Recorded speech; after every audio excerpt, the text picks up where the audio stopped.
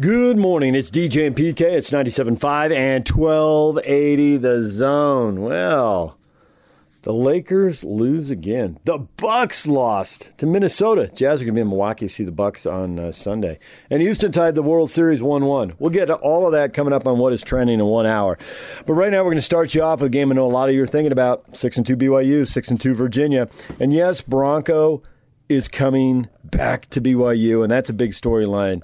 But Virginia is throwing for more than 400 yards per game. They're ranked second in all of Division I bowl subdivision football. It's a massive number. How is BYU going to defend that? Here's BYU defensive coordinator Elisa Tuiaki with the media. Well, got to ask about getting ready for this Virginia offense because it looks pretty good. Yeah, you seen some film? I watched a little bit. I didn't break it down like you are, but I watched a little bit. Yeah, they're really good. They're obviously well coached, got a lot of good players. Robert and I just did an awesome job with them. I mean, with where they're at, just that's the type of stats they're putting up, the amount of points they're putting up. It's really, really tough offense to prepare for, and we've got our work ahead of us.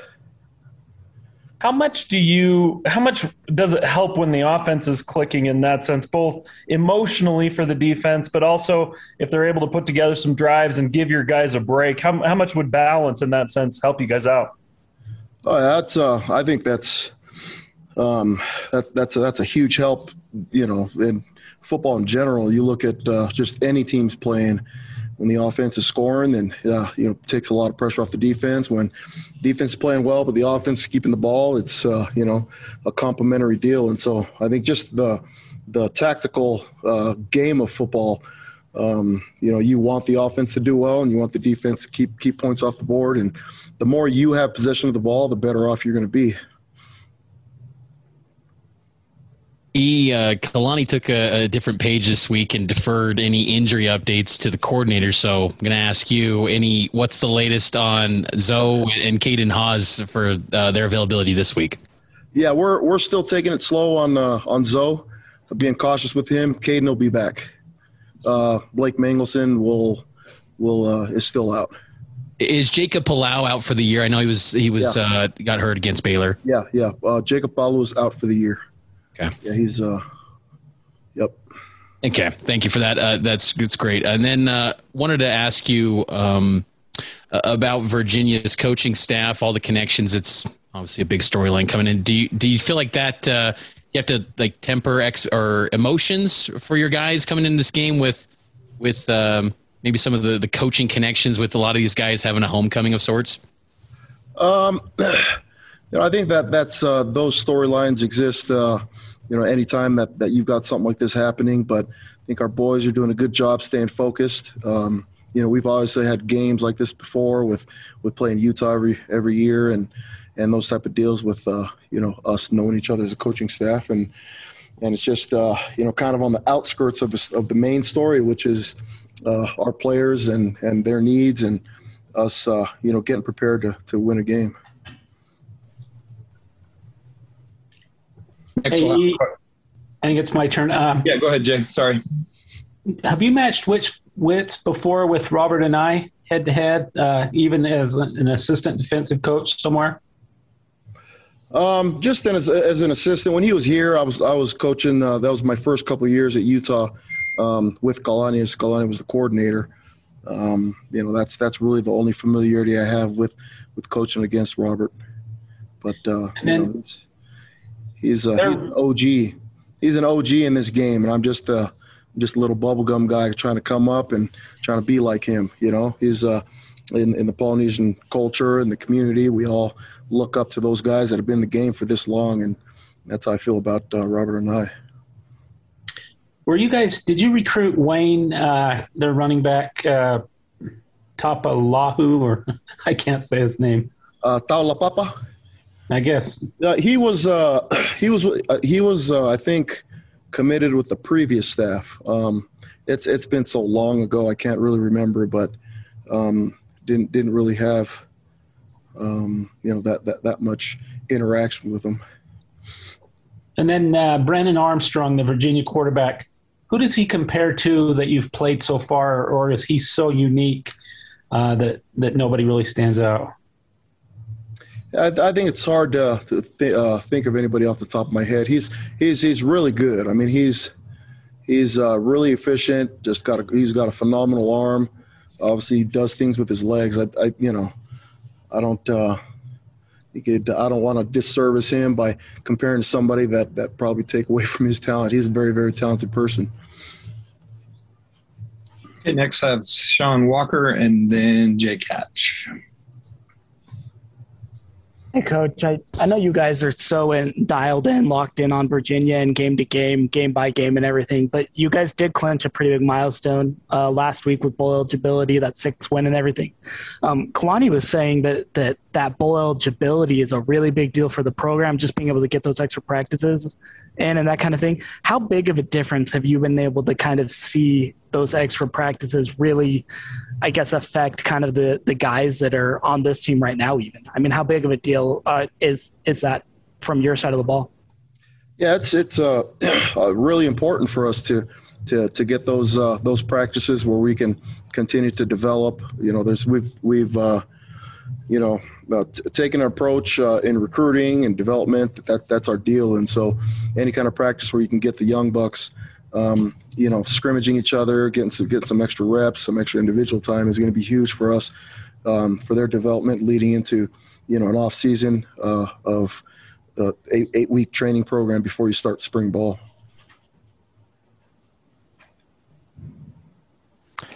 Coach, I wanted to ask, in terms of when you guys switch between a 3 and a 4-man front, I know it usually depends on the opponent you guys are going up against, but what's the difficulty in I'm sorry, you cut off there. Anybody get the whole question? Okay. Jake, try again. You cut out. Okay, let me try that again. Yeah, so, Coach, I was asking you, in terms of your guys' 3 and 4-man alignments with your down lineman, I know it usually depends on the opponent you're going up against when you determine what you're doing with that. Is there a certain skill set you need for guys to be able to switch between those 2 different alignments, or is it just, hey, this is what we're doing this week, let's move forward? Yeah, there's always specific things that you're asking them to do, and that's where some players are highlighted a little bit more in one scheme versus the other, and when you're playing 3 down front, you're playing a little bit more.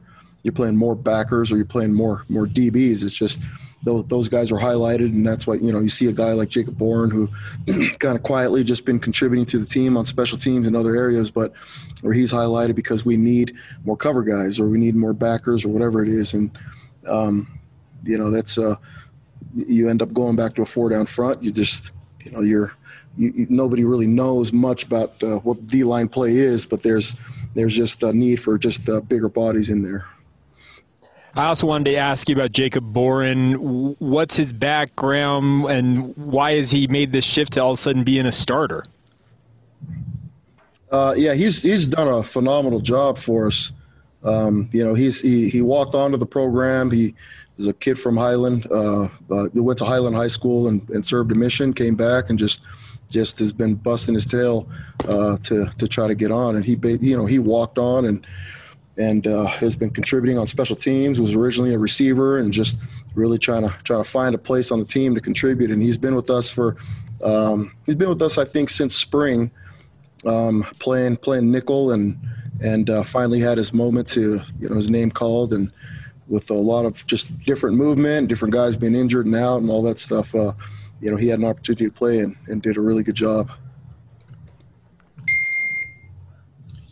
Okay, we've got time for one more question. Jared Lloyd, go ahead. Coach, I know you guys understand how fans are going to say what fans are going to say, and I know the players sometimes get into it a little bit. And we were talking to Lopa yesterday, and he had some pretty strong complimentary things to say about how the guys buy into the scheme and they care, and how he feels like maybe sometimes people don't understand, exactly what you guys are trying to do. What's it like to have the player buy in like a guy like Lopa? Yeah, that's. I think that speaks volumes to just the type of players and kids that we have in the program. I mean, the amount of games that we've been winning the last 2 years, I think it's because players like that are completely bought in, that are it's sometimes frustrating even for a guy like that like Lopa that is coming back off of COVID year for his senior year, and has been in rotating, sometimes starting, sometimes not, and it's just for a guy to be selfless and be all into what we're doing and competing and just trying to find a way to contribute, I think is the reason why you have the team that succeeds, is because we have a lot of players like that. There's BYU defensive coordinator Ilaisa Tuiaki with the media. When we come back, we're talking Jazz with Joe Ingles, and we're talking college football with Riley Jensen. Stay with us. It's game week for the Cougars. And the Zone Sports Network is getting you ready for kickoff. It ain't over till it's over. It's a game Cougar fans have circled for a long time as Bronco Mendenhall makes his return to Provo as the Cougars welcome in the Virginia Cavaliers. Listen all week for your chance to win tickets to the game and then catch the Cougar pregame show Saturday at 7 with the postgame show immediately following the game. From Monday morning to the postgame press conference, nobody brings you better coverage of Cougar football than 97.5 1280 The Zone and the Zone Sports Network. Visit the Ford Fan Zone on Level 6. It's your next Jazz game. Level 6 has free Pop-A-Shot games, cornhole, and foosball tables. Enjoy incredible city and mountain views while relaxing, enjoying food and drink, taking in the game, and socializing with friends. DJ and PK, it's time now to bring in our college football insider, Riley Jensen. Riley joins us right now on the Smart Rain guest line. Utah will be in a drought next summer. Smart Rain knows the 2022 budget planning for most businesses is coming soon.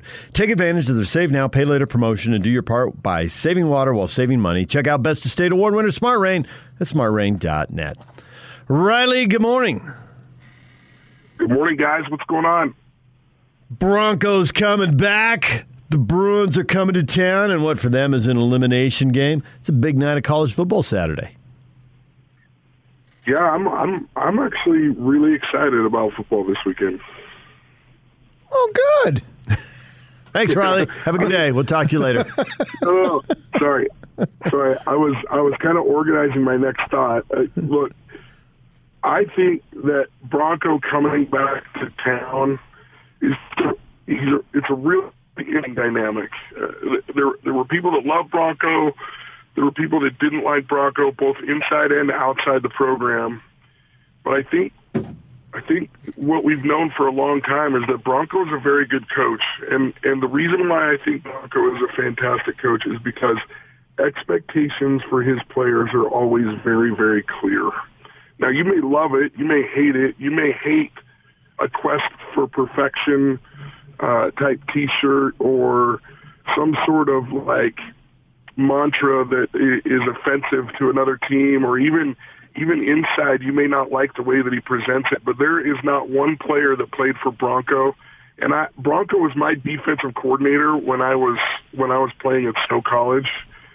That's how far back. That's how old I am now, right? And he's just very clear about what it takes to play for him, what it takes to succeed, and all those sorts of things. And he's a little stoic in nature. I mean, we did a skit when I was a freshman in college. I was scared to death because all the guys were making me do, an impersonation of Bronco, and he used to wear his Oregon State cleats with his number.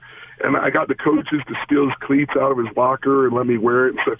And man, I was so nervous about kind of poking fun at Coach Bronco. And he came out at the end, and he just had like a little smile, just a little tiny smile, and he goes, "Well done, Jensen. Well done." And that's about all you get out of Bronco, right? Like that's about all you get out of him, And it was, but man, you talk to a player that played for him, and there's this deep level of respect for him, and I anticipate that this is going to be a hard-fought game because Kalani wants to win this game, and Bronco wants to win this game. And so it's going to be very, very interesting. Doesn't BYU have to just pulverize these guys so it sends a message to LDS kids? Don't go across the country. Stay right here. I mean, I think in some ways we overrate like wins and losses as to whether somebody's going to go to a school or not. I mean, every kid has to decide whether it's a good fit. Most LDS kids, if they're really wanting that BYU experience, they can't get that BYU experience at Virginia. But if it's a really, really smart, good football player who's maybe not all just not that he's not all in on the religion, but he feels like he's religious and that he can get everything that he wants at both schools, that's the player that you have to worry about. But I think you bring up the word pulverize, and as I've been looking through the stats a little bit, one of the things that stands out to me in this game, and I think you'll see this develop during the game, is that BYU has to run the football very, very effectively, and they have to keep this offense for Virginia off the field. Virginia's offense is rated 4th in the country. BYU's defense is 72nd. But I think the one that's the most, I think the statistic that I'm most interested in is BYU's defense is 113th in the country in third down defense. And Virginia's offense is 15th in the country in third down offense, meaning getting off the field for BYU is a huge deal against this offense. And, man, that statistic right there just makes me really nervous for BYU. And then you've got this quarterback that threw for 400 yards and 4 touchdowns, then he ran for 2 touchdowns last week. I mean, it has to be easily the most high-powered offense that Broncos ever had.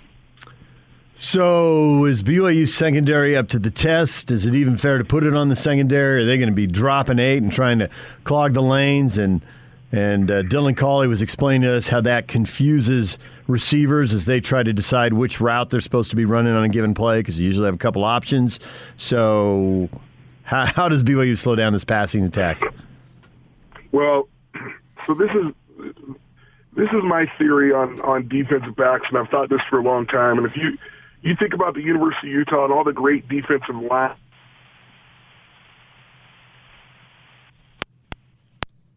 Yeah, you think about that, PK. I am. Think about that while Yacht calls Riley back. I'm thinking about it. What have you come up with so far? I'm still in the process of thinking, so I haven't reached a conclusion. I don't know how I feel about this particular game. I can look at the stats, but I don't know what is true in this particular game. I know the stats as they related to the other games. What does that mean this game? Not sure yet. Well, Riley, we've been thinking about it. You ordered us to think about it, and then you went away. I actually just lost my train of thought. What did I say? That threw me off. Why did you guys hang up on me? I don't even know what's going on here. Totally confused. You going Scott Gerard on us? I seriously did. I lost my train of thought. Oh, I thought you were screwing around with us. I asked you about the BYU secondary. Can they handle this? Is it even fair to put on the secondary? Because are they going to be dropping 8? Got it. So my theory on defensive backs and slowing people down. If you think about the University of Utah in the past, you think about the different things that go on with defense. When you have a great defensive line, you produce great defensive backs. Defensive backs make all kinds of plays when you have a great defensive line.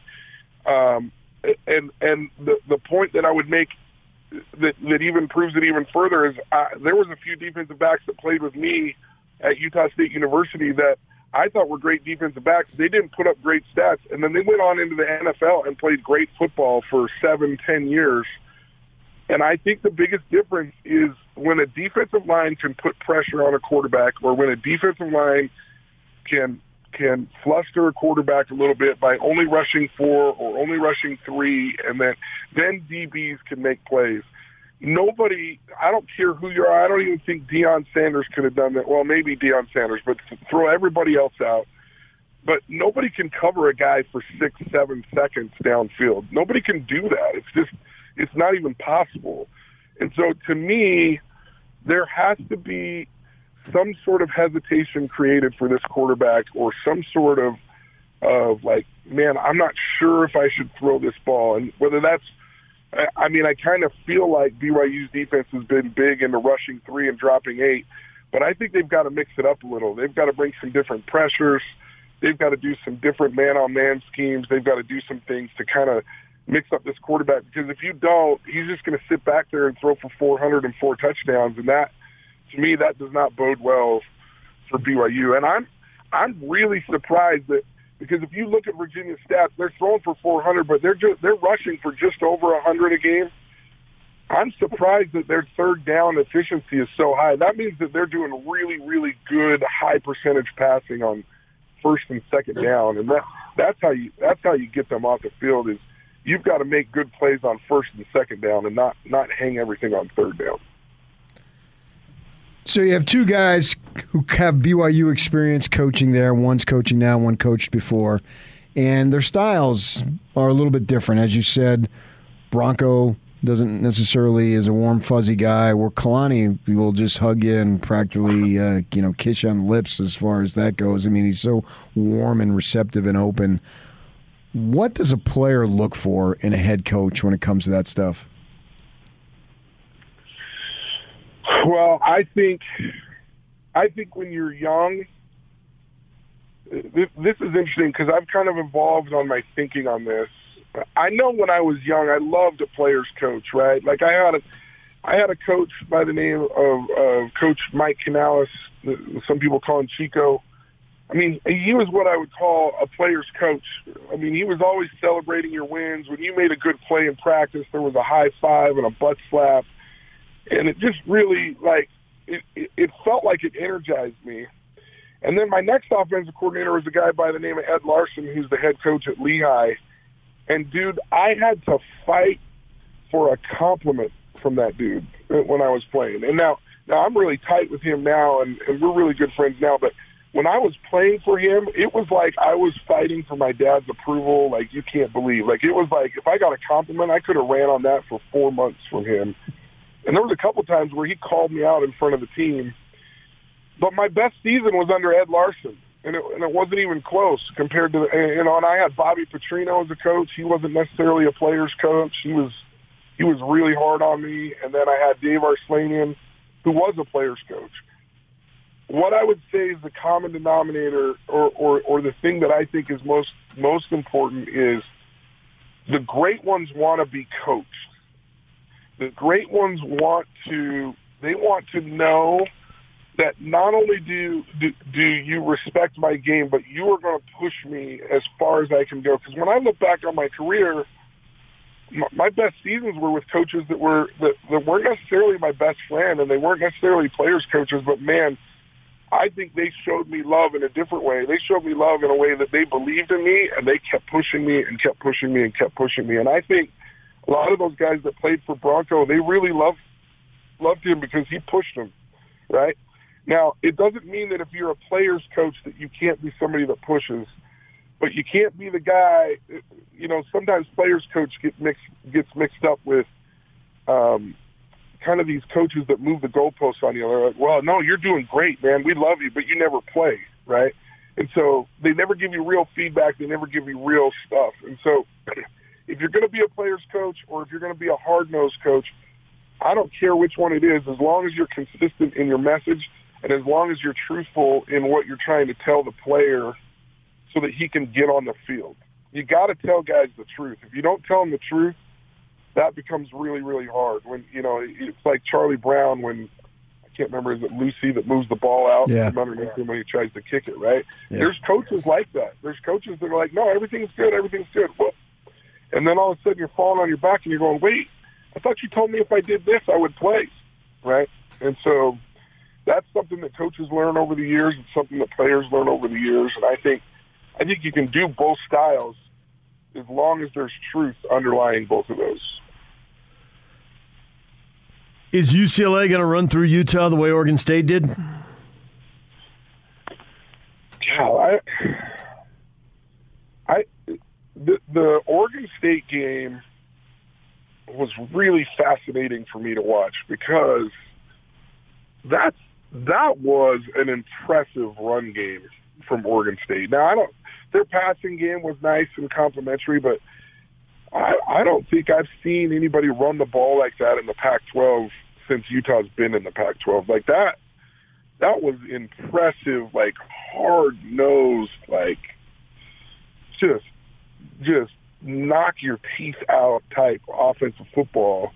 And I just have a hard time believing that UCLA is the same way. Now, UCLA, I thought, and really my reference is the LSU game, which is not that impressive of a win now, but they are much more physical than they have been in the past. I think there's a level of physicality that's better, but they run a little bit different running scheme than what Oregon State does. And I think the running scheme that Oregon State runs is more difficult for the U than the running game that UCLA will use. And so I kind of feel like they're not going to be able to run through the Utes like Oregon State did.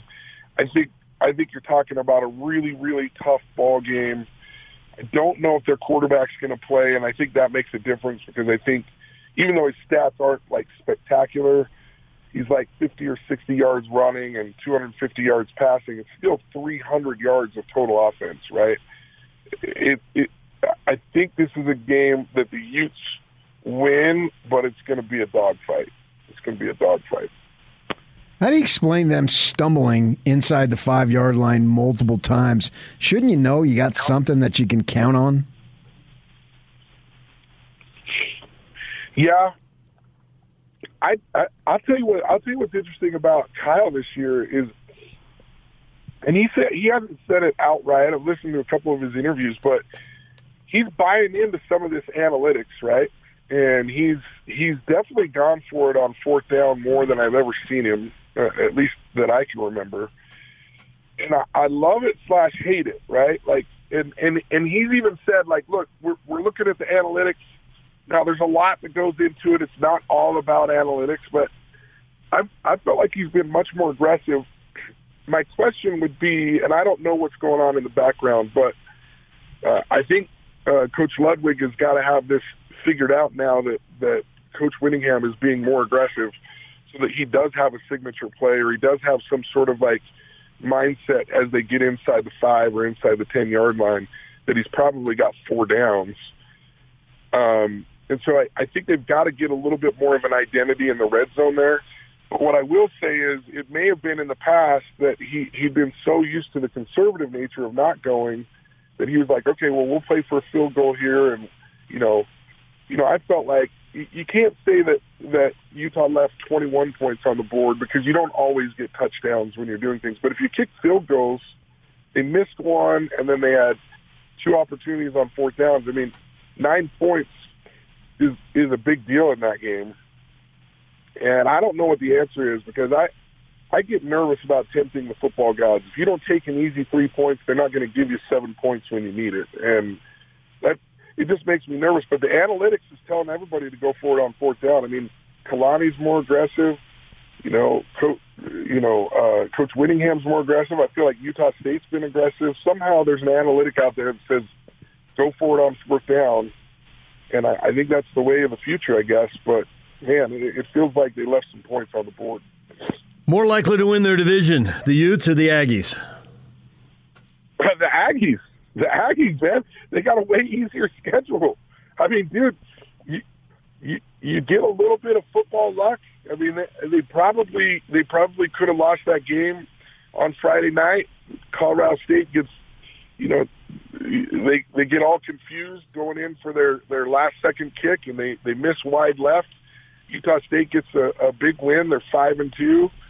And I feel like their schedule lightens up considerably right now. And man, I mean, I've even heard, and so this isn't a criticism of Coach Anderson because I've heard him say it. He didn't say it in these words, but it's been a little bit of smoke and mirrors this year for Utah State. I mean, they're not real deep at the D-line. They're not deep at linebacker.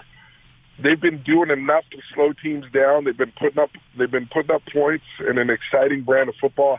I'm way excited right now about Utah State football, and I know it's not, it's not like, I mean, I don't think there's any chance that they win the Mountain West Conference against San Diego State or Fresno, but they have a real good chance to be in that game right now. And it's a real compliment to this coaching staff. They've done a great job. It's an exciting brand of football. I really like watching it. There's local players, there's Snow College players, there's out-of-state players. It's just a really good mix of people. And then, it's really fun to watch them either on TV or in person and just see how great that student section is and how fun it is to be a Utah State fan and watch that kind of environment go on. Riley, as always, we appreciate it. We will talk to you again next week. I appreciate it, guys. Thank you so much. There is Riley Jensen, our college football insider. Joe Ingles next. It's game week for the Utes, and the Zone Sports Network is getting you ready for kickoff. The Utes return home to the friendly confines of Rice-Eccles Stadium for a key Pac-12 South Division battle against Chip Kelly and UCLA. Listen all week for your chance to win tickets to the game, and then catch the Ute pregame show Saturday with the postgame show immediately following the game. From Monday morning to the postgame press conference, nobody brings you better coverage of Ute football. You ready? Yeah! Than 97.5, 1280 The Zone and the Zone Sports Network. Hey, yeah! This is the Zone Sports Network. Back to Joe, and he'll flush. And it's time to hear from the best looking, most charismatic, and certainly the most intelligent member of the Utah Jazz. Jingle bells! Joe Ingles. Gives it back to Joe. To the cop, slams it in. And yes, for the record, Joe wrote this introduction. This is the Joe Ingles Show with DJ and PK. Who? On 97.5, 1280 The Zone and the Zone Sports Network. Time to welcome in Joe Ingles. He's on the Smart Rain guest line. Utah will be in a drought next summer. Smart Rain knows the 2022 budget planning for most businesses is underway. Take advantage of the Save Now, Pay Later promotion and do your part by saving water while saving money. Check out Best of State Award winner Smart Rain at smartrain.net. Joe, good morning. Hi. Come on, Joe. You're 3-0. You're playing well. You're winning games. How about a little more energy? Hi. Come on. Hi, guys. This is awesome. That's better. That's a little bit better. I can live with that. I want to know right off the bat, when was the last time you got ejected from a game? I don't think I ever have. Ever, huh? That was the first one. No, I don't think I ever have. So at any level? Nah. Okay. So was there a level of surprise? It didn't look like it was an ejection worthy, but nevertheless, that's what it was. Yeah, I mean, I guess I understand the reasoning behind it in terms of him being obviously in the air, and obviously the fall didn't look great.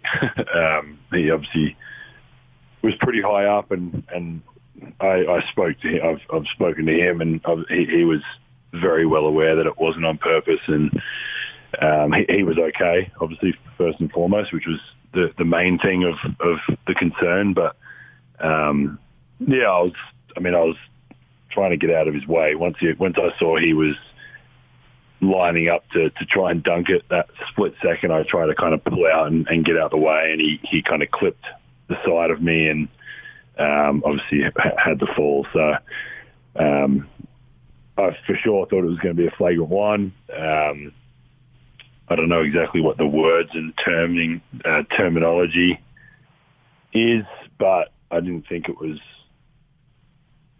that. But obviously they make the call, and at the end of, it is what it is. We won the game, and again, obviously I wanted to make sure he was okay, and he was, and someone actually sent me the clip after of him talking to the media, and he said that he knew I didn't do it on purpose and stuff like that. So that's all good. It is what it is. We move on. Seemed like it was a letter of the law type of thing. Yeah, I guess the interesting part is you see different nights, things get called certain ways or not certain ways. It does, like I said, it is what it is. at the end of the day, like I said, I was hoping that he was okay because I think he grabbed his wrist or his elbow or something. Right. And obviously I had zero intentions to hurt the kid, even though the rest of the game he locked up our guys. He's a hell of a defender. Yeah. But he was okay, and that's the main thing. So I'm glad we won. But yeah, I won't be running back on transition defense anymore. Okay. Quinn can't wait to hear that. That'll pump him up.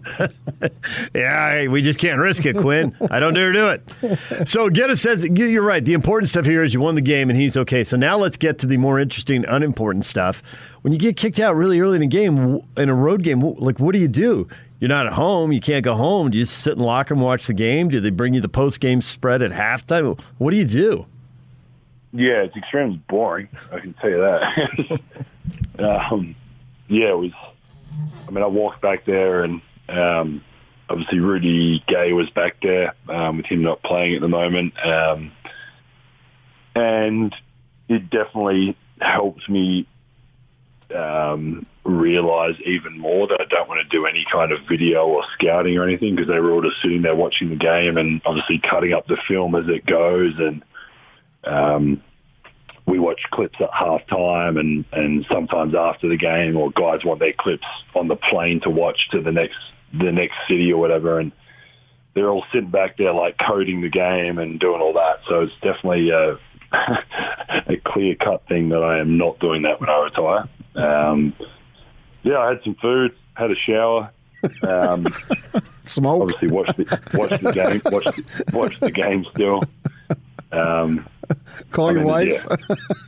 I texted Renee. Yeah, Renee was texting me. I think Renee texted me, and she's actually listening right now, driving Jacob to school. But she texted me and was like, "All right, well, I'm going to go to bed because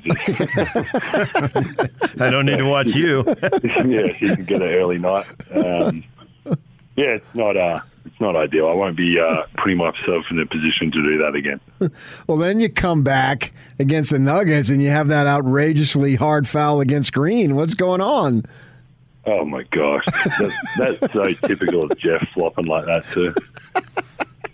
I said to the referee, I've played with him long enough to know he was going to fall over them. But, no, Jeff's my guy. He's genuinely one of my favorite people in the world. So 3 games in, and you've been through this so many times now. Is the what is the level of urgency as far as getting better? I mean, I know you have to, and all that. You're beating some bad teams, or in the case of Denver, a team that's just incredibly shorthanded. Murray's out, and then Jokic goes out in the second quarter. That's like $61 million worth of salary. And you guys are rolling. So are you able to create that urgency to get better when you're winning all the time? Oh, for sure. I think the ease of it, I guess, is that we have. I guess we've played well in the regular season for a few years now, and figured out different things that are good and things that we've struggled with, and then obviously in the playoffs.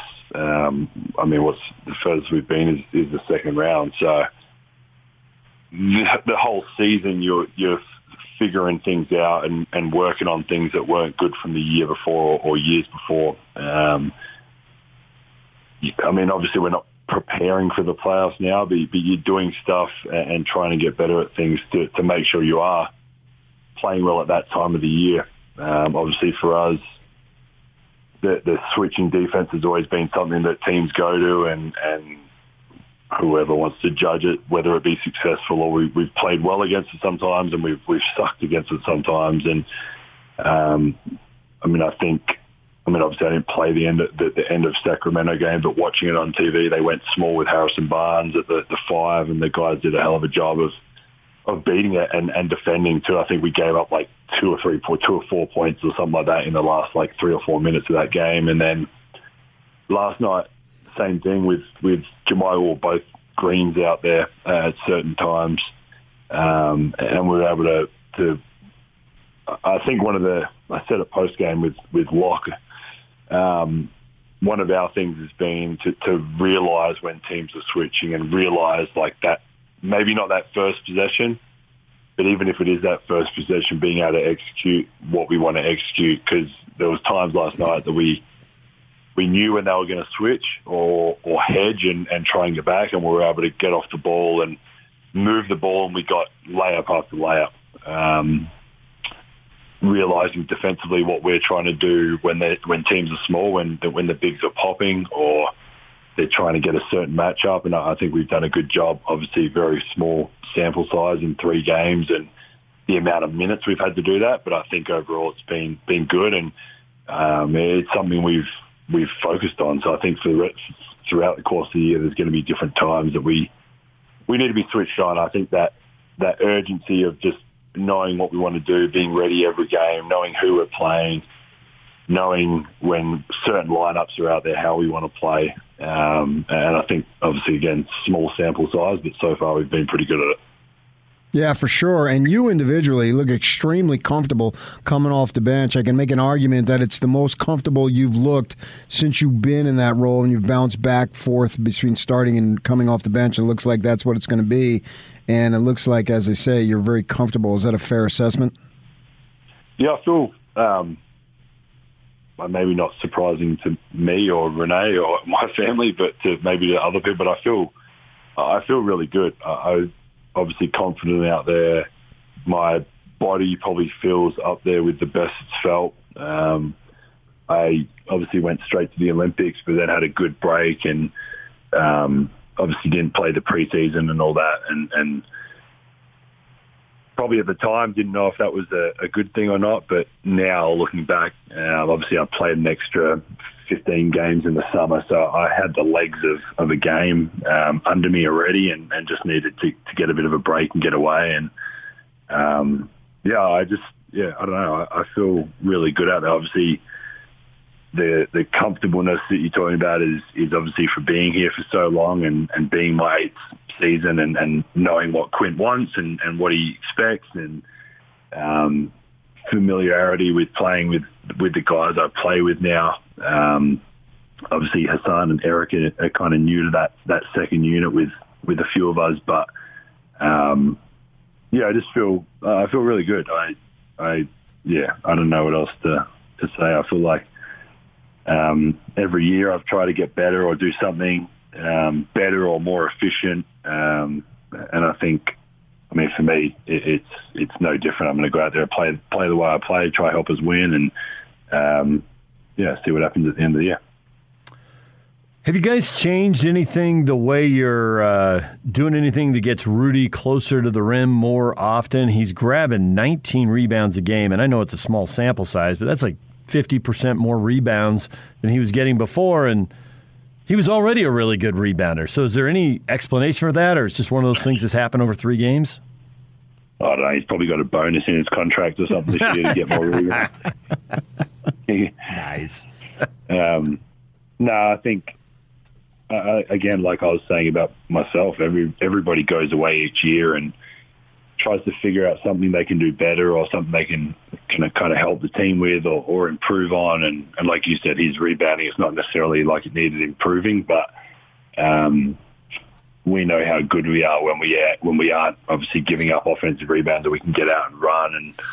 And I think probably not as much this year. I think Coach gave us a stat, which is small sample size, but we were in the lower half of defensive rebounds to start this year off. So Rudy's obviously a key to that. Hassan's a key to getting them.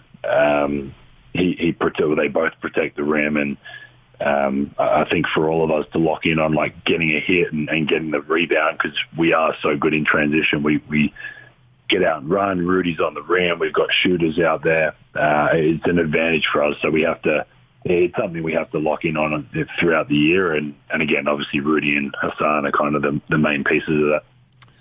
So you talk about how you feel really good and it's as good as you felt. And Mike Conley was talking about how he did yoga to make sure that he's doing everything he can to make himself in prime physical condition. Have you done anything different? Do you have a method that has gotten you to this point to where you feel so good? I actually did some Pilates last year during kind of COVID, once we were allowed to do things with Renee. Renee and I would go down to local spot with our girl Sammy, and we did it 3 times a week. I think that was something that did definitely really helped me. And I think the kind of just getting away from basketball, like not just like running on the court or not just going and shooting every day. And I think as you get older, you find different things to just kind of keep your body ticking over, or things that you learn over time. Like we've talked about, as you get older, you learn what you can eat and drink and not take, or whatever caffeine, or how much you can have, or all these things that we think about as athletes to try and get the best out of us, whether it be me not playing preseason this year. Like I've never not done that. I've always played at least a couple of the games. And again, I was kind of nervous a little bit, just thinking I would be underdone, and obviously trusting the medical staff to, like, no, you'll be fine. You've played enough games. You've done enough running. You've done enough lifting. And I think as you get older, you figure, I think one of the prime examples of that is Joe Johnson. I still remember when he first got here, and obviously he was at the end of his career when we got him, but he did hot yoga every game day. And obviously that's not for everybody, because it's kind of dehydrating as well if you don't drink enough fluids and all that. But that was what he did, and he loved it, and it was good for his body, and he would do that before our shoot-arounds. So it's just as you get older, I think different things and different people find things. And I haven't done much different this year, obviously with the turnaround of time, just because of the Olympics and obviously kind of getting back and spending some time with Renee and the kids. And then it was kind of, we were right back into it. But I think a part of it as well, sorry for the long answer, but it's just being home, being comfortable and settled at home, and the kids and Renee and everything, I guess away from basketball is in a really good spot. The kids are really happy. Jacob's dominating therapy. Jack's 11 months and nearly walking, and Renee's in a good spot with kind of a good group of friends now here over the time. And for me, that's obviously very settling to have that. So, it's just all around things are good. Yeah, the American way of life really is good, Joe. I'm glad you've seen it. No, it's our Australian culture we have in our household. Still resisting. Jeez, after all these years. And yet he's raising a president, so, an American born. Ties to him. No, we already cut his passport up. He's only got an Australian one now.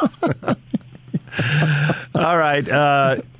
You are mixing a little Australian and American culture here. You got a luncheon coming up. What is going on here? How do people get involved? What's the deal? Explain it to us. We do. Obviously, everyone that's followed us and Jacob's journey and what we have tried to raise awareness for and funding, obviously. We are on the board of Culture City, who do amazing things in this space. And November 12th, we have a luncheon at the Grand America Hotel. It's 11 o'clock till 2 o'clock. Entertainment, some talks, obviously the money from the tickets and tables that are available and some sponsorships is being 100% donated to raising awareness and obviously the funding of families and stuff that need it, sensory rooms that are needed. There's some pretty cool guests coming. There is still tickets available, which is we want it to be sold out. So I'm going to tweet the link today. I'll put it up on my social media today, but there's tickets available. We'd love people to come. Hopefully Quinn doesn't put practice on that day because I'll have to miss it. But no, it's just like I said, it's obviously something we're extremely passionate about. We went to the Culture City Ball in Alabama this summer, and when you're around these people, you realize how much good they're doing, and we're trying to do everything in our power to assist with that. And there's some pretty wealthy people here in Utah now, so we'd love them all to come, and be a couple of things auctioned off or given away on the day. And like I said, I'll post the link on my social media today, and Renee does all the time. And if anyone can come, we'd love you to be there. So surely 1280 can buy a table. Oh, for sure. Yeah. I mean, DJ, with all the money he's making with the 2 jobs, no question about it. November 12th at the Grand American? Yes. Tell your boss. Yeah. Tell your boss, DJ. I will tell my boss. All right, Joe, we'll look for that on social media and put it out there and tag us and we'll probably retweet it because we know you because you've done our show for 8 years. You've done my show. So. Nice. You're consistent. Yes, he is. You got to give him that, man. All right, thanks, Joe. We appreciate it. No worries. Thanks, guys. There's Joe Ingles. When we return, what is trending? Stay with us. Your day has just begun. Yeah! But for DJ and PK, they're just hitting their stride. It's time for all your headlines from the night in sports. As DJ and PK tell you what's trending. Are you ready? On 97.5 1280 The Zone and The Zone Sports Network. Yeah! Hashtag Utah Jazz. Obviously, it's a new team, new season. Still trying to find my way. But, again, I've been in this role before where you're not really the star player. You're not going to get the ball a lot. So you find a way to impact the game in different ways. So I feel like a lot of it goes to Villanova and even Coach Quinn. Coach Quinn's done a great job just giving me confidence to go out there and bring energy and allow me to be me. Eric Paschal talking about finding his role with the Jazz. They're back at it tonight in Houston against the Rockets. 3-0, trying to get to 4-0. And the Rockets, PK, in the midst of a massive rebuilding project. Yeah, I can relate to Eric, I've never been the star. I'm just trying to find my role, do what I can, help, role player. I can relate. Pascal's in that role. As far as the Rockets, they are rebuilding, they are reloading. They got some young players, though, that I can enjoy watching. And they got Christopher they picked up in the draft. Josh Green, I think he was the G League dude where he's getting paid and then going to the league. They got Porter. They got Robert Horry. They got some guys. Got some holdovers, Eric Gordon is still there. Kenny Smith? Nope. I'm actually surprised Eric Gordon is still there. He's got value. You think they would move him, do one of those Oklahoma City deals, move him, get a young player and or draft picks? Yeah. It's probably coming. I mean, they did that with P.J. Tucker last season. Christian Wood's giving him 20-plus points a game. He's a nice big man, yeah. All right, game starts at 6 o'clock. Pre-game starts at 5 right here in the Zone. Is Hornacek still on the staff? Because usually, when he's coaching, he rubs his face to let me know he's thinking of me. Used to do that for his kids at the free throw line. Well, they're older now. So now one works for Fox. What's her name? Abby. She's running around doing all sorts of stuff. He taps his face and thinks of me and gives me a little wink. DJ and PK. Hashtag NBA. Towns off to Ant, down the lane in a two-handed rim-rocking dunk. Big swing there as the Bucks turn it over on a 4-on-2, and Ant runs it right back down their throats at the other end. Dancing on the dribble, steps back, pump fakes, leans in, launches for three. It's off the backboard and get at the buzzer. Oh my goodness! Shai Gilgeous-Alexander, cha-ching, a Thunder money ball. The bank is open for him on this glorious Wednesday night. Fox with the inbounds to Barnes. He turns, he fires for the win. He's got the bucket at the buzzer. Harrison Barnes has just nailed a buzzer-beating three. The Kings win it 110-107. The Lakers, the Clippers, the Suns, the Bucks, and the Nets all go down to defeat. Pick your favorite big dog that took a hit last night, PK, because a lot of them got beat, including both NBA finalists from a year ago. Oh, I think it's always fun when the Lakers lose. 26 points up in Oklahoma City. Yeah, I think that tied the largest comeback in the franchise history they were talking about. I was watching the end of that game, and the Thunder just tried to trip over themselves multiple times. Would let an offensive rebound, then they had an inbounds pass they threw away, then they couldn't get the ball over the half court in time. All the time, they're up 3. And so they got 3 shots at it. To make it a 2-possession game and take the heat off. To tie it. Or to Thunder to make it 2-possession game. Yeah, you're right. I got you. That's my bad. And Monk had an air ball. Carmelo had an air ball. Oh, Carmelo's. Yeah. He said he didn't catch it clean. That didn't come anywhere close. Yeah, that was wide right and short. Short and wide and everything else, yeah. And then the end of the game, they throw a pass, and it's a desperate situation. And the kid, what's his name, Basley, intercepts it, and he could have just dribbled out the clock. He goes in for the dunk, and I'm thinking, uh-oh. Sure enough. Hot. And you couldn't see Westbrook on the screen. But I'm thinking, uh-oh, he ain't going to like that. And sure enough, don't do that. You don't do that. You don't do that. And he was just going to town, and he got tossed. Yeah. Because I couldn't see all the Lakers were back on the other side, and I just thought to myself, this isn't going to be good. Sure enough. Thunder take down the Lakers 123-115. Last year we kept talking about the Cavs. Well, they got a couple of nice young guys who can score. They're getting some good guard play there. You got to check out Sexton. Yeah, you got to check out this Colin Sexton kid, and he goes for 26. The Cavs beat the Clippers 92-79. That'll catch your eye. Yeah, I think it's one of those games for the Clippers. 79 is such a low number in any era, but especially in this era. It's about 25 points below what you expect, but 2 quarters in the teens. They had 14 in the first and 15 in the fourth, and they didn't come anywhere near winning that game. Paul George, 12 points on 6 of 20 shooting. And he's been playing very well. He had an off night. Did you know that Kevin Love and Klay Thompson played in the same Little League in Oregon? But they're on different teams, and Kevin Love once beamed him in the back. I did not know that. Yeah. Kings beat the Suns. You heard Harrison Barnes' game winner there. Should we get excited? Is Sacramento onto something here? Could it actually happen? Could it finish 500? Sure. Let's get, baby steps. Well, if that's the case with the Kings and they finish 500, that's bad news for Walton. They'll probably fire him. He's got some confidence going. Get him out of here. Get back to the bottom where we belong. Start over. Look at this guy. He might know what he's doing. And the Nets, I heard some stuff on Harden. You know that you're talking about how they have this emphasis early on. They're not calling these fouls. Yeah, and his free throw numbers are way down. He's only had 15 in 5 games.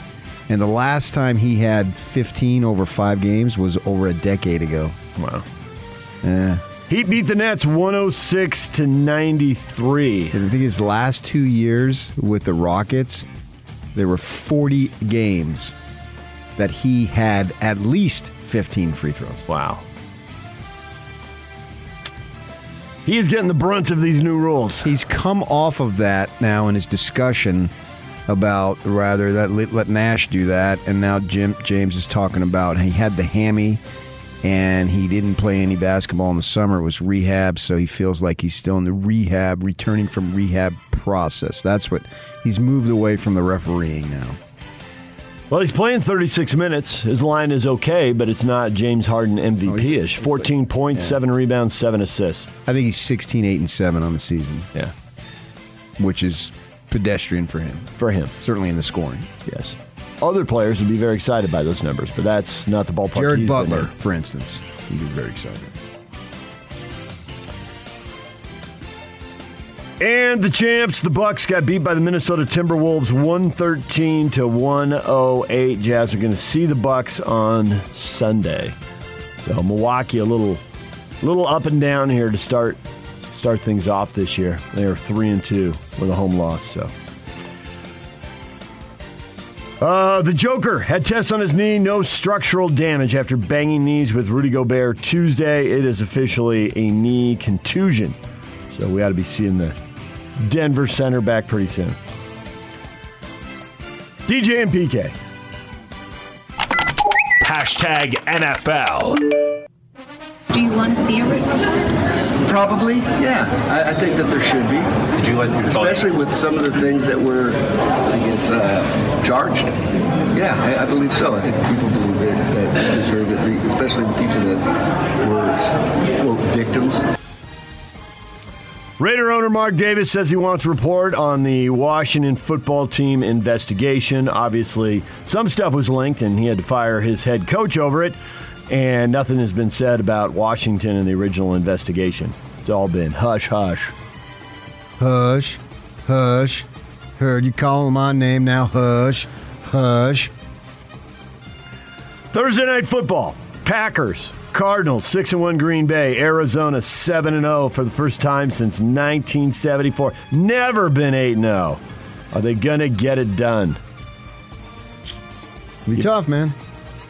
6:20 tonight. Fox and the NFL Network. High-end Thursday night football matchup. J.J. Watt needs shoulder surgery that could end his season. Yep. Likely will end his season. That's a blow. Obviously, he's a big name, and they picked him up from Houston. He was ruled out for tonight, and then now they're talking about he's going to be ruled out for the rest of the season. Jeez. Now, that's not anything new because the most games he's played in 3 of the last 5 seasons have been 8. So he's used to having injury issues, but that's a blow to them, man, because he's tallied 10 quarterback hits, 1 sack, and 2 passes defended and forced a fumble. Davante Adams not on the trip to Arizona, although there are reports that they could still fly him down there and he could still play, but it looks like he's probably not going to. Make a drive, if he doesn't want to fly. Wouldn't make it. Wouldn't make it? Nope, not enough time now. Oh, if he's coming from Green Bay, but how he may be coming from Scottsdale.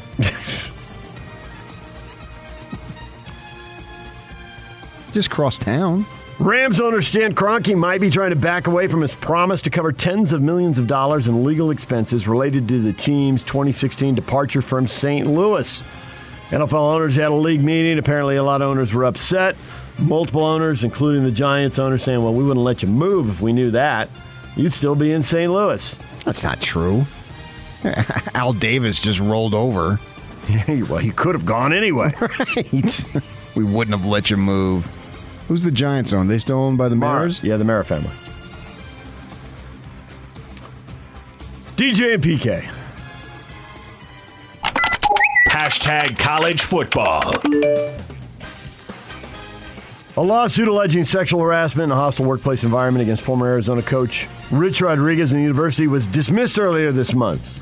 Both sides pay only their own costs and attorney fees. The stipulated dismissal ends 4 years of legal issues involving Rodriguez, the university, and a former administrative assistant who first made the allegations in 2017. So Arizona can move on past all of that. LSU unable to practice. Too many injuries, Ed Orgeron says. LSU is on a bye week, and they're going to play number 4 Alabama when they return from the bye week. So don't blame me if we get our butts kicked by Alabama because we didn't have enough players to practice last week. What am I supposed to do? And I didn't get enough guys. I ain't got the horses. I can't even put them out in the race, So how am I supposed to win? It's not going to happen. You know what I'm saying? If your voice were a little scratchier, you'd be onto something there. I don't know how you can fake the scratchiness now. I don't know what you're supposed to do about that. That was pretty good. I could sing really loud for like 10 minutes. No, thanks. Let's all 3 of us do an Ed or John. You try. No. Come on, have some fun. He tells me, Yock, you got to be more fun. You got to be peppy. You got to be light in the morning. Come on, come in. You're so cranky to start the show. And I try to do it. And he just rejects me. Not at all. I told you that was pretty good. Here you go. But I want you two to do it. Go Tigers. That's good. Yeah, decent. Go Tigers. How was that? Awful? Weak, but what the hell? I know. I didn't want to follow. Yours supposed to be Yours weak. was pretty good. I didn't want to try to follow that. I wasn't going to beat that. Come on. Go Tigers. I'm not Lavelle. Go Tigers. That was a better one, just barely. Yeah, just barely better. Deeper. DJ and PK. Hashtag Major League Baseball. Drew Smyly on the mound now. His first appearance of this World Series. Driven to left field. Hooking down the line. She's gone. She's gone. Altuve goes deep for the 22nd time in his postseason history. Second most all time. Tied with Bernie Williams at 22. Astros lead at 7-2 because of the little big man. Astros handle the Braves easily. World Series now tied at a game apiece, 7-2 the final score. I hate all the most home runs in postseason history, all that kind of stuff. The postseason's bigger. They get to play Division Series now. And, of course, there's a whole generation that got to play League Championship Series, and there's a generation that only played World Series. Yeah, we were playing 4 to 7 postseason games. And plus, there's a generation that never got to play because the Yankees always did. There's that. 1-1 now. They go to Atlanta. And a roller derby team that has called itself the Cleveland Guardians since 2013 has sued the Major League Baseball team. Team formerly known as the Cleveland Indians is switching to the Guardians next season. They say that's trademark infringement. A Major League club cannot simply take a smaller team's name and use it for itself, the lawsuit said. There cannot be 2 Cleveland Guardians teams in Cleveland, and to be blunt, plaintiff was here first. Well, good for plaintiff. I don't understand why they didn't name themselves the Tunes. You got the Rock and Roll Hall of Fame right down the road. Yep. I've literally made the walk from the Rock and Roll Hall of Fame to the baseball stadium to see a game. It's not much of a walk. What is it, Uphill. half a mile maybe? Yeah, uphill away from the lake. Have something reflective of the Tunes. Apparently the Guardians is. Apparently that's popular in Cleveland. I've never heard of it. Yeah, but you already got the roller derby team. Come on. This can be negotiated. Payday for the roller derby team. The Tunes are going to play the Tunes. Doesn't that just sound cool? Let's play the Tunes. I can't believe they picked a new name without researching what trademarks had already been registered. There's got to be more to this story. Yeah, they're Cleveland. You ever been to Cleveland? Those people are so arrogant. I have been to They just figured, screw you. We're the baseball team. We're going to do... Or just keep it as the Cleveland baseball team. You want some separation in life, right? It's like a guy walking the park, he's got a big dog. He thinks, look at me, I've got a big dog. You know what I mean? Or the guy goes to some party and he just dominates the conversation because nobody ever listens to him. Here's his chance. He thinks he's funny, blah, blah, blah. He wants some separation. So you want some separation? The Cleveland baseball team. Or the Tunes. Name me a better nickname than the Tunes. DJ and PK. Hashtag RSL. Enough to slow things up. That's Rusnak shooting and scoring. Oh, no. Seconds away from entering into stoppage time.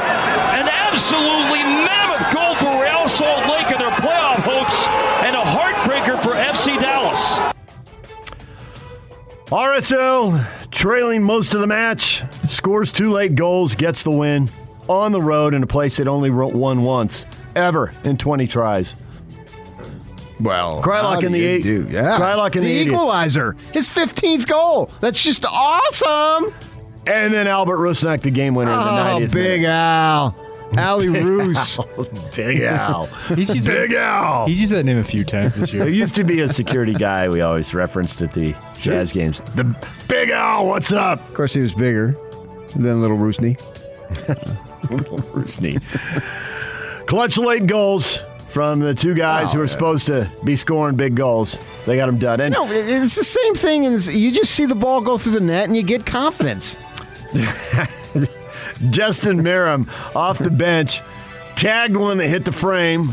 Oh, man. Is that soccer talk? Yes. It's tagged? You got to say tagged? That's one. I mean, it's random. Also hitting the frame. I got the frame. I mean, Yeah. but I didn't know if tagged It was right near the corner. It was more crossbar than post, but it was right near the corner. I seen it. You don't need to describe it. I seen it. Not everybody saw it. Afterwards, did you like the What do post you game mean not interview? everybody's seen it? Not everybody's This is seen it. RSL. We're in the pennant stretch. What the hell were they watching? Probably the World Series. Jeez, come on. If I had to, or the Lakers losing. No, I had it on my television and I was listening on the app, on the stream to KSL. There you go. Because I'm loyal. Suck up. Well done. Well done. So they temporarily moved to 5th, but then results came in later in the night. They have settled into 7th place right now. They got 3 games left. Most teams have 2, so they got a game in hand, an extra game there. And they got San Jose coming in on the What do they say weekend. about a game in the hand? What's that? And why did I get somebody messaged me about having balls in the air or something? Did you there was a pregame quote from Pablo about basically because they were starting Bobby Wood, they now have a second guy who's very good at crosses, and he says we have to remember the guys who are good with balls in the air. And somebody in junior high, made some junior high. Well, that got down to me. I know. He tweeted it at you. He thought, I don't know. Yeah. okay. And I thought, PK's not watching a pregame show. He'll be here for the game, but there's too many games on for him to be watching pregame Like shows. I was eating dinner. Yeah, right. Yeah. Eat dinner. There's multiple. At 6 o'clock, RSL started and the World Series started. Because Wednesday nights is Lone Star Shrimp Burrito night. Nice. That's a win. I was out trunk or treating. Trunk or treating? What is trunk or treating? trick-or-treating just out of the trunk of a car.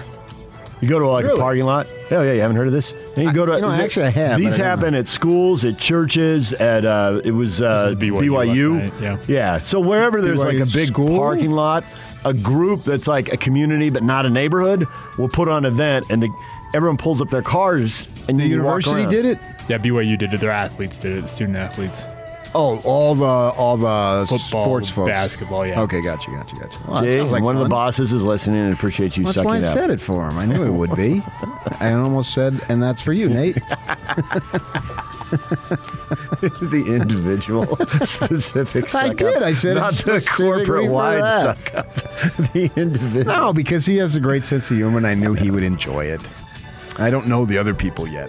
All right, RSL gets the win with 2 late goals, and now they're back home to face San Jose Saturday afternoon at 1:30.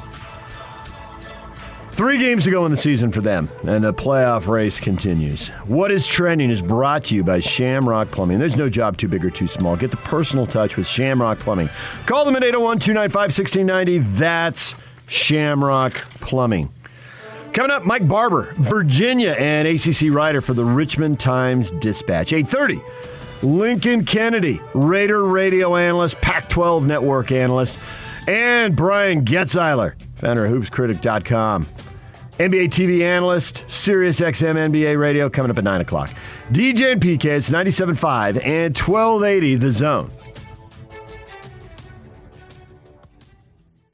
The new Zone lineup is here. With the best coverage of the sports you love and the teams you can't live without.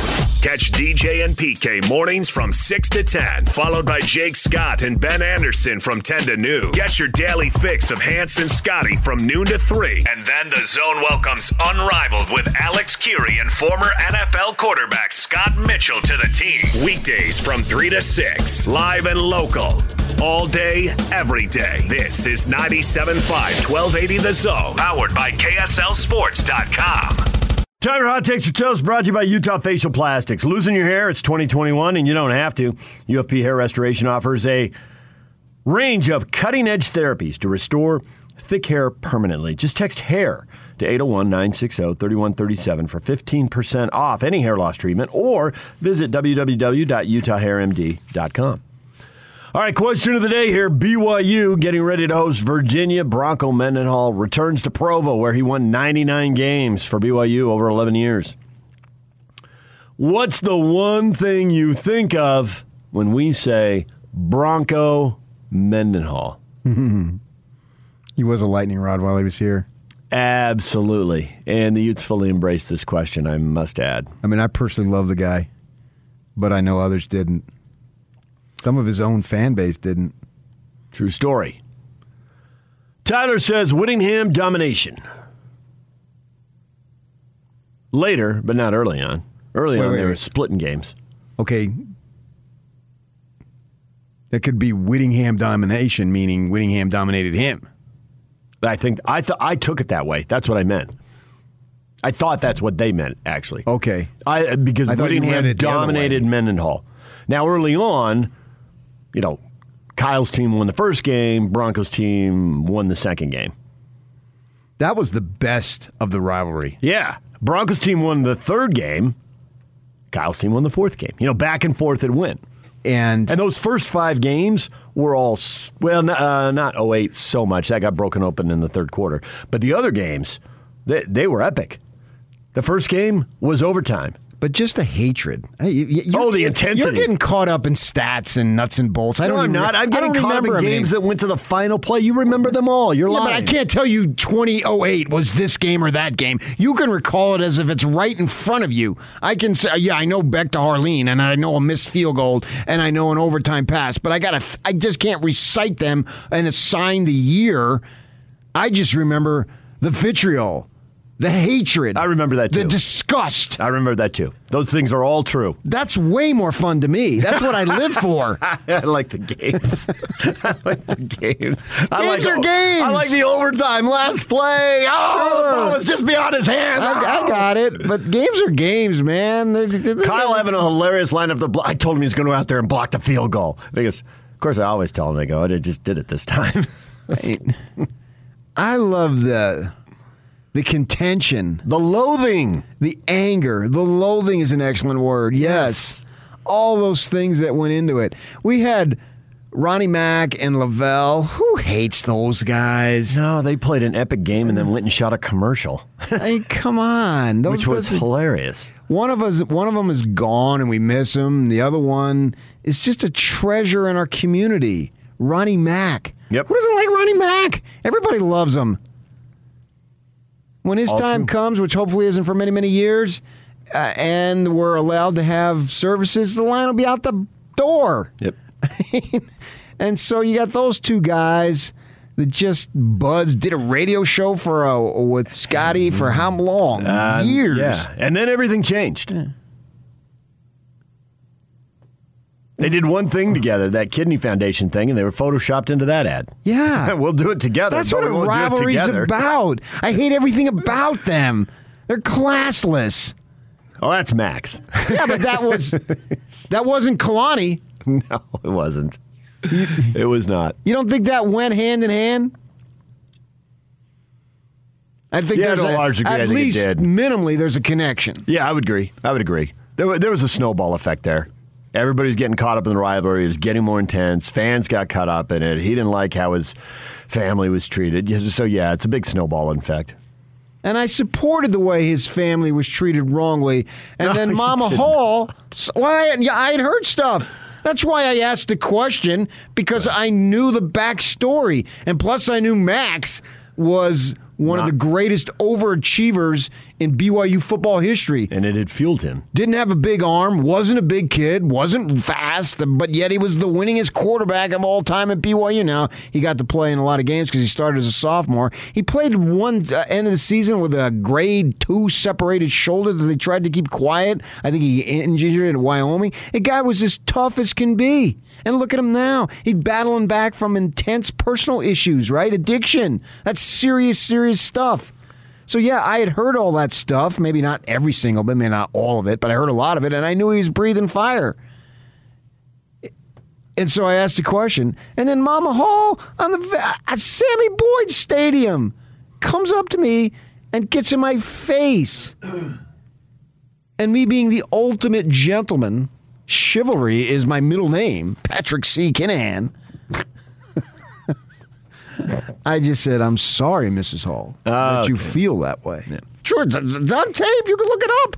Go back in your archives. Or did you, when you guys axed me, did you just erase all my stuff? Because I was holding a Channel 2 microphone, and we had a Channel 2 camera guy shooting it. Right nice. There. Yeah. I don't think it made the archives, would be my guess. Oh, yeah, because I knew I was never appreciated. If it didn't air, which I don't think it did. No, it didn't. Then we wouldn't have any archives. That's what's in the archives. Yeah, but you have, like... not a lot of raw tape. No. Screwed up stuff, don't you? That doesn't the bloopers. What do they call bloopers? That was what I was looking for. Thanks. Yeah, bloopers. Aaron says, what do I think of when I hear Bronco's name? The level of criticism usually matches the level of education of the coaches.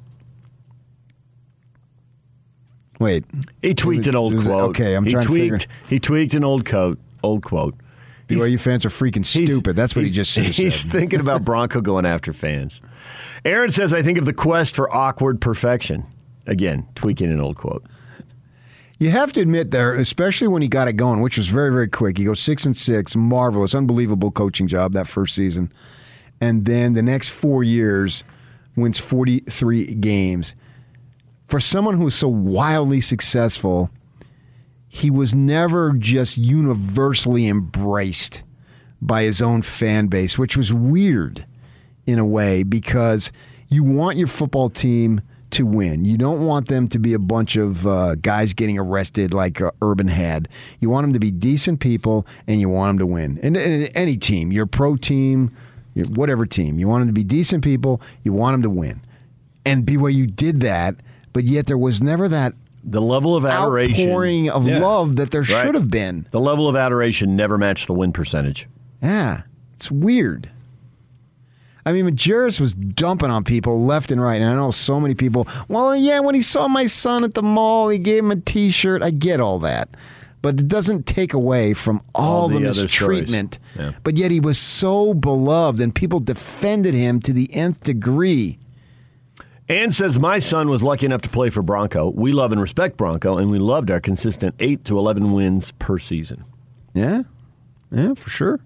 I'm not sure. I don't recognize the name McLaughlin as a football player, so I'd have to look it up in terms of when he played there. Was he a punter? Punter, yeah. Yeah. Kicker or punter. Yeah, that's the best I can come up with. But I'm not sure when he actually was a kicker or punter, so I don't know. But yeah, they sure won, man.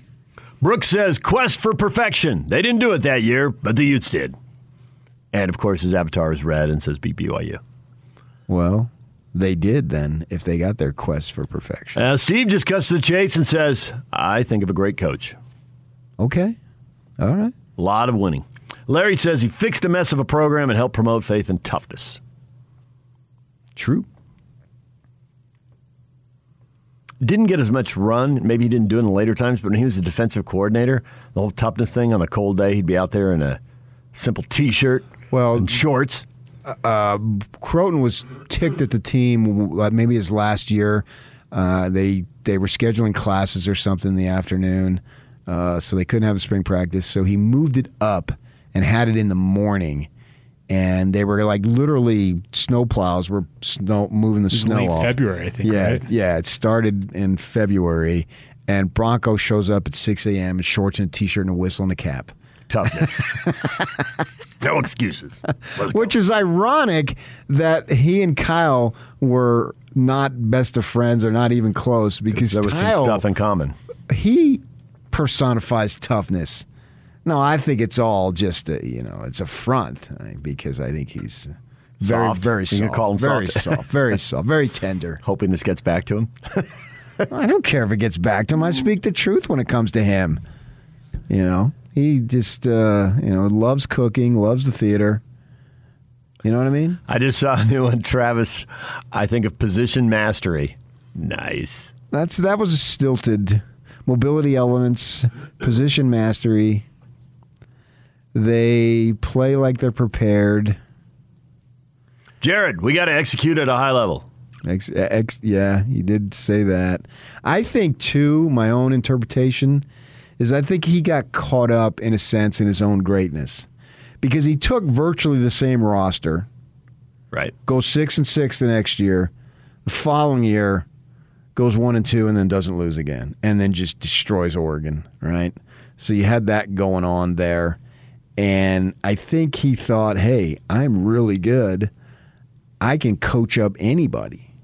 And that led to hey, let's not have any more of this 4-star, 5 stuff, number 1 ranking. Yeah, because they're entitled.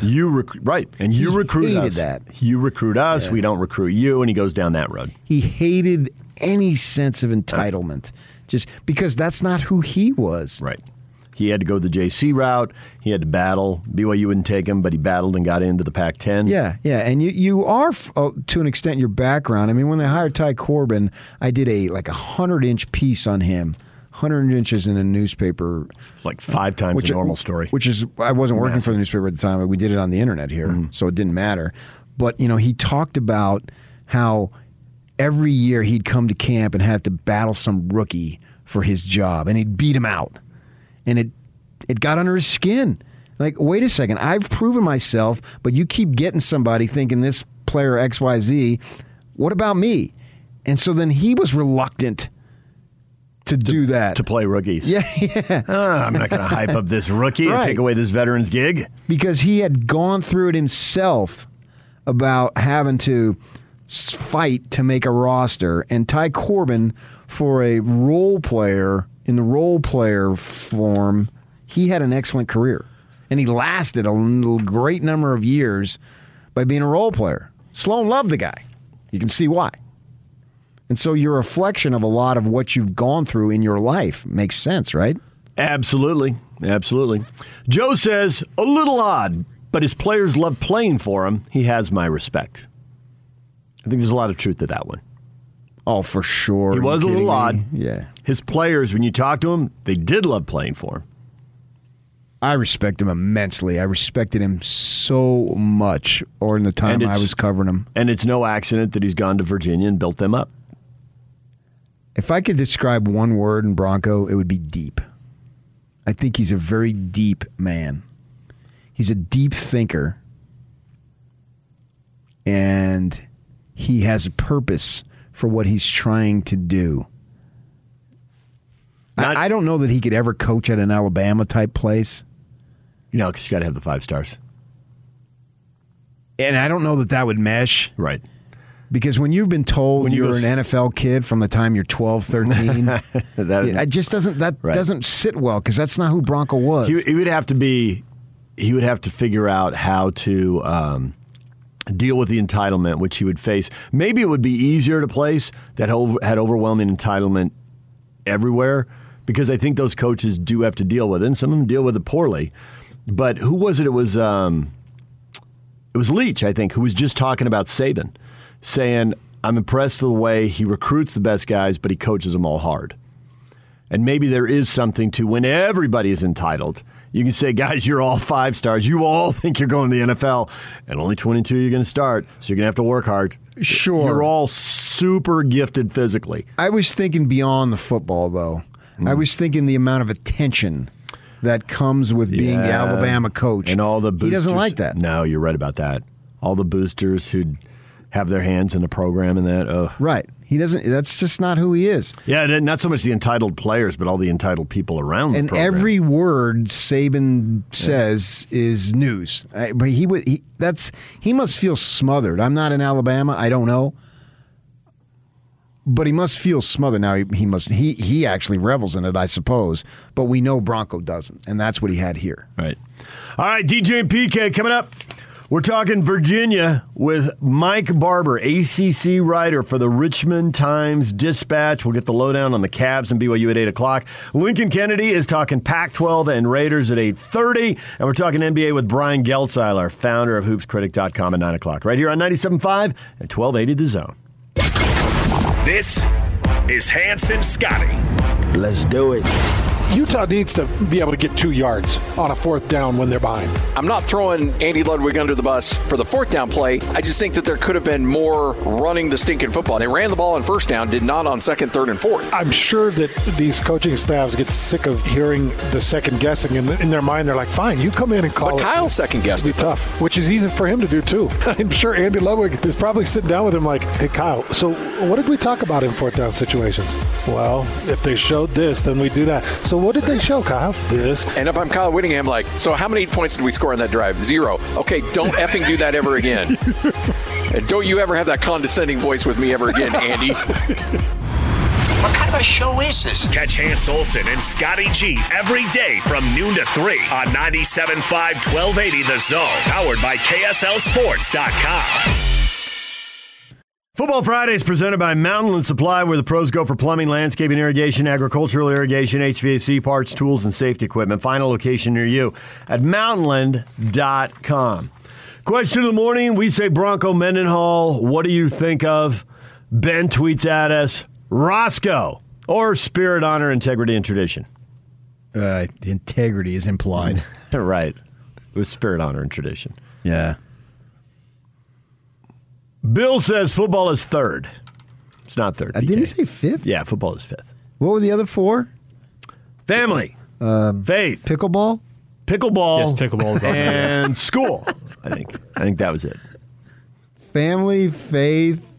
I don't have them in order. I don't think. I think it was faith, family. I can't. Okay, but give me the other 4 though. I don't think I can. Family and faith, I remember. Well, and I think school. I think school was in there somehow. Some way, education. I don't know what it was. You do enough to graduate. Right, exactly. Get your degree. Did anybody ever ask you your GPA? No. As a matter of fact, in college, when my grades were mediocre, I specifically said, I'm not going to grad school. The GPA is irrelevant. I'm either going to have a degree or I'm not. I got mine. Tell me what I need to get. I got it. I didn't. I had time for other stuff. Yeah. Now, hopefully my kids aren't listening. But my son, that came up because my son asked me my GPA. He was shocked at how low it was. See, what you needed to do, though, is like I did, and then you just tell them your GPA, and it shows up from ASU, which was a full grade better than NAU was a debacle. There's the reason you left NAU. Yeah. It wasn't trending well. No, not at all. So my GPA, I think, was like 2.9 at ASU. That's about what mine was, too. But that's all they showed up. Just, right. You want my transcript? Sure, I'll send them to you from ASU. That's where I got my diploma. Luke says him fighting with Suspenders Boy with PK watching. Oh, man, Jake Scott, too. There was no fight. There was just intimidation. I can still see that look. And I can remember, that Twitter was new then, right? So Jake and I, and you can go look, there's video. I have on a yellow shirt, a yellow button-down shirt, not a golf shirt. And Jake is right to my right. And you can see the shirt stands out because it's yellow. Because I got to make sure I don't wear any colors that come. You can't wear red and blue. Yeah, I know. Right. I have stories about the color yellow as well. Go ahead. So I tweet that out, and then I got some Ute fans just coming at me like, "Oh, you just made that up." And then later on in the week, the video actually comes out, and you can see it. And I can still see Bronco. The eyes go to the left side of his eyeballs, and the look on his face. I backed up. And we never had a cross word. And, man, he took a couple steps, and that dude just shrunk. Like, he melted like the Wicked Witch of the West. He tries to get in his face. I'm out. There is a photo with him clearly in retreat mode. Oh, yeah. I've seen the photo. Because I wasn't at the game. I was in the studio. Right. I'm not more than 5 yards away. I witnessed the whole thing. No, you told me about, hey, there's photos. Go find them, blah, blah, blah. And I said, the first photo I saw, I'm like, oh, boy. Retreat! You see a guy who used to work for you and then worked for the U. He was the video guy, Skip Whitman at the time. And he was right there. And you hear him get out of here. And he's a U of U employee. Yeah. And he knows this is completely and totally inappropriate. Go celebrate with you want to celebrate with your classmates or whoever they are? Fine, but don't get in this man's face. And Bronco, he stops, looks, and takes a couple of steps. And that guy knew, I am in trouble. That was classic. Jonathan says he thinks of earned, not given. That was a Bronco expression. But I think Kyle wins. Kyle sent us no words. He sent us just a photo. Bronco, headset on, stoic expression, great T-shirt, Y logo, the letter Y in white, the blue oval, football, the Nike swoosh, and the graphic. Roscoe Mendenhall, seventh season as BYU head coach. The Texas game. That was a huge screw up. Yes. Roscoe Mendenhall. What are you doing in that truck? I remember that because I was in the USC press box and I had the computer open in front of me. And I see that because I'm covering Utah at SC. I think that might have been their first game. I'd have to double check that timing. That's where it worked out. Because they played the first Pac-12 game. Yeah. And it was there. They sent Utah down to the Coliseum. Yeah, and I think it was that game. So I had to choose which one to go to, and obviously I'm a little biased towards the Pac-12, so I chose that one. But it was at the same time, and I saw that Roscoe. Where did they come up with Roscoe? Outside of the tennis player, Roscoe Tanner, who else is named Roscoe? I know of no one. Couldn't give you anybody. Then they come up with Roscoe. Real or TV characters? Dukes of Hazzard, there was a character, Roscoe. You're right. It's a short list. Well, I tend to live my life in real. In real? Yeah. All right, DJ and PK coming up next. Virginia at BYU. Mike Barber, Virginia and ACC writer for the Richmond Times-Dispatch. Virginia's been throwing the ball on everybody. Are they going to be able to throw it on BYU as well? And can they stop BYU? Because their defense gives up a few points. So we'll talk all about that game with Mike. That's next. Lincoln Kennedy on the Pac-12 and the Raiders at 8:30. Stay with us. DJ and PK, it's 97.5 at 1280 The Zone. Time to welcome in Mike Barber, Virginia and ACC writer for the Richmond Times-Dispatch. He joins us on the Smart Rain guest line. Utah will be in a drought next summer. Smart Rain knows the 2022 budget planning for most businesses is coming soon.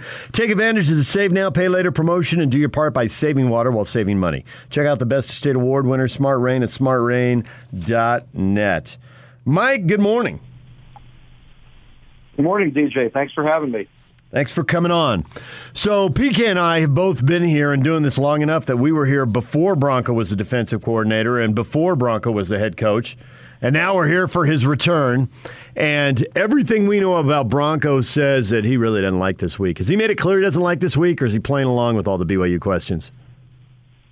Oh, yeah. I mean, you guys remember he made it clear when he took the UVA job that he didn't want to play this game. They got it pushed back.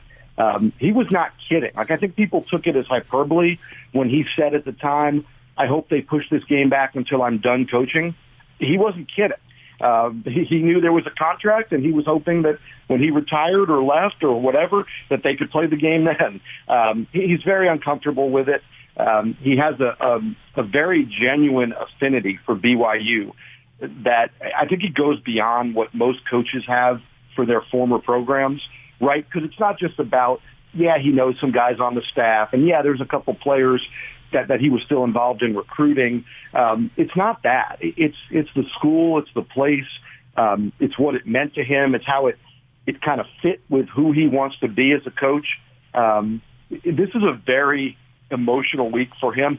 His assistants, we were told flat out when we went out to practice Tuesday, hey, they're not going to take questions about this. They're not going down that road. They don't want to get caught up in memory lane. They're trying to focus on their job. This is a very emotionally charged week, I think, for the staff.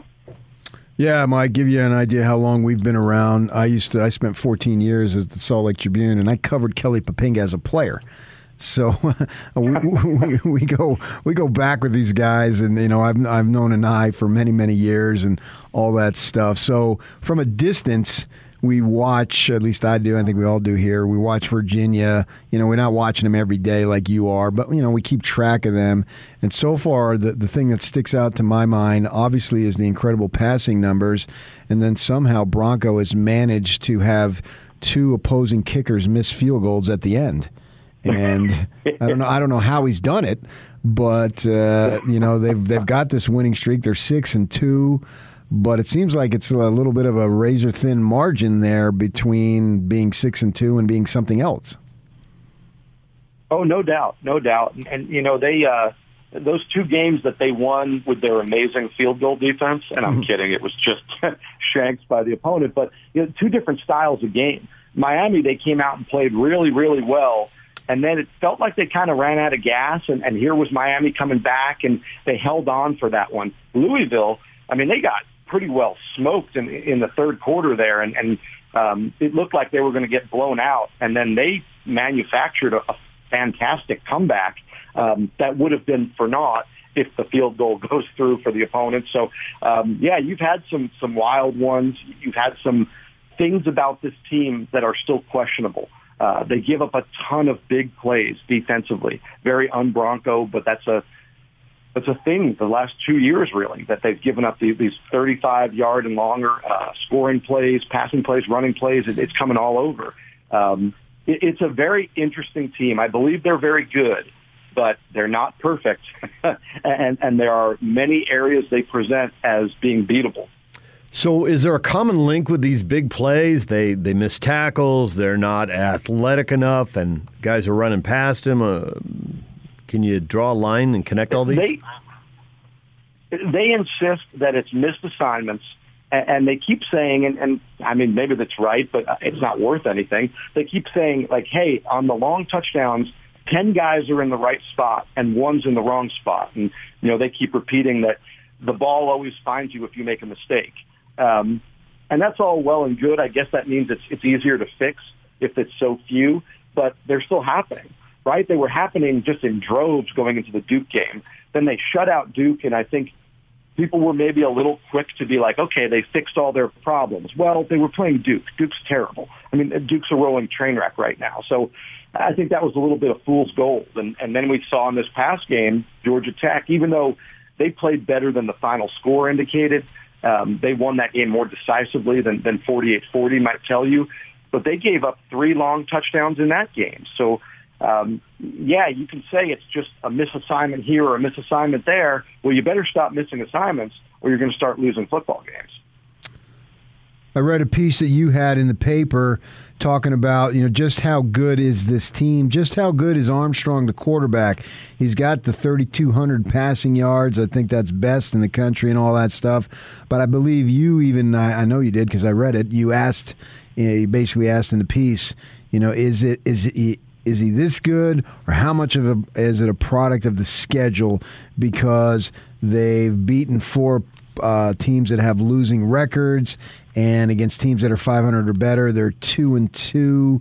And interestingly enough, I mean, they've got a tough stretch coming up with BYU, Notre Dame, and Pittsburgh, right? BYU got back in the rankings, so I know they got a bye in there too, but they got 3 ranked opponents coming up. So basically the question being, all right, how good is this passing game? It's got incredible numbers, but against good competition, what do you think is going to happen? Yeah, and I wrote that because I think it's a very fair question. Now, having watched Armstrong very closely, I think he's the real deal. A year ago, he had the big arm. He had good accuracy on his deep ball, but he was kind of a rookie to the offense. And you could tell he'd go for 1 or 2 progressions, and then he'd tuck the ball and run. And it's going to sound funny when you guys hear me say this, but he hurt his knee in the Illinois game, and he's had to kind of take it down a notch in terms of how often he runs the football.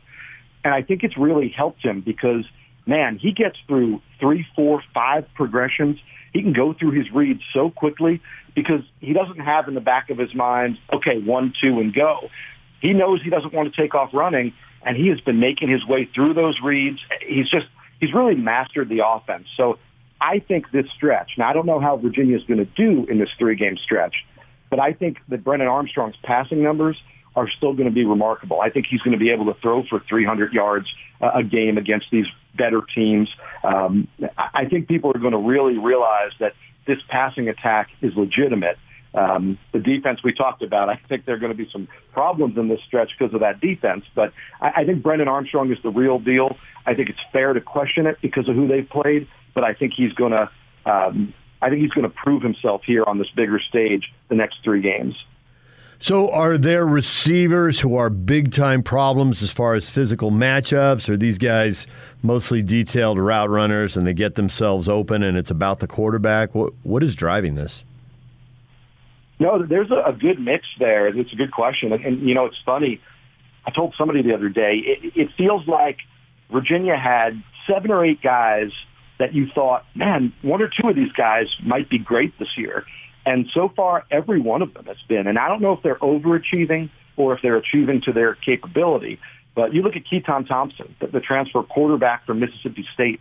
He has become just a really unstoppable weapon as a wide receiver, running back, slash-type player. He's great catching the football. He runs great routes. But, guys, the thing with him is he never goes down on first contact. I mean, he catches a pass, and he's dragging defenders, breaking tackles. He's just been a phenomenal weapon. Their best receiver right now, Dontavian Wicks, he was a young guy with a lot of speed. He missed last year because of an injury, and their real number 1 receiver suffered a knee injury in the spring. They don't have him, and everyone said, okay, can Wicks fill in for Lavelle Davis Jr.? Well, Wicks has been outstanding as a big play guy, take the top off the defense. Then you have Billy Kemp, a tiny little slot receiver who runs great routes and who always seems to be open, especially on 3rd down. He's got good speed, too. And then Jelani Woods, the really massive tight end transfer from Oklahoma State. He gives them a big target over the middle. If you cover him one-on-one, he's going to catch a ball, right? Brennan is accurate enough that he can put back shoulder or put the ball up high wherever he needs to, and Jelani Woods is going to come down with it. So, and those are 4 guys right there that could be the focal point of your passing game, each one of them, and they've got all 4 right now playing at a high level. BYU has this running back Algier, 32 carries, 190 yards, I think it was last week against Washington State. With Virginia's ability to move up and down the field very quickly through the air, do you think that BYU would be maybe looking toward toward having a better ground game so they can eat up some clock and keep that offense off the field? And if so, how is the defense against the run for Virginia? Yeah, it's a good question, a good point. If it were me, that's what I would do. I would try to hold on to the football. Now, the problem is twofold. Virginia's run defense, when it's not making a mistake, has been very stout. Now, so they're hard to run on until they make a mistake. And I think what we've seen is some teams, I'm thinking about Wake Forest, that really were like, okay, we're going to hold the football and we're going to work our way up and down the field. And a few times plays just popped and they scored maybe quicker than they wanted to. Obviously, you're not going to give back the 7 points. It is going to be the interesting matchup in this game. I think if you're BYU, you want to try to do the Wake Forest game plan. You want to throw some underneath passes. You want to run the football effectively. You want to keep your offense on the field, keep your defense fresh. And then I think when Armstrong's out there in that offense, what teams have been doing, guys, is they've been mixing up their defenses a lot more than their identity. Robert and I said this to me the other day about Georgia Tech. Because Virginia's been so prolific throwing the football, teams are abandoning their tendencies and what they want to do, and they're just trying to mix things up to confuse Brennan Armstrong, to confuse Robert and I, to make it a different look than what they've prepared for. And that's a double-edged sword because on the one hand, if it works, great, you confuse the other team. On the other hand, it means you're getting away from your bread and butter and what you're comfortable doing. It hasn't worked out great for teams, but that is what we've seen. We've seen teams kind of abandon their identity to try to throw a curveball to this Virginia offense. So there's a weird thing here that over the last couple of years, BYU has played a lot of, well, maybe even more than that, but they've played a lot of drop 8, rush 3. And for whatever reason, it gets under the fan base's skin. I don't completely understand it. It's worked. They've won a lot of games. They've beaten USC and Tennessee and gone 11-1 and blown out Boise State and all kinds of stuff. But nonetheless, people complain about it a lot. But I'm curious if there's any point in going after Armstrong, because if you're throwing for 400 yards, I'm thinking people haven't been able to pressure him between protection and quick throws. Going after him probably isn't the percentage play, is it?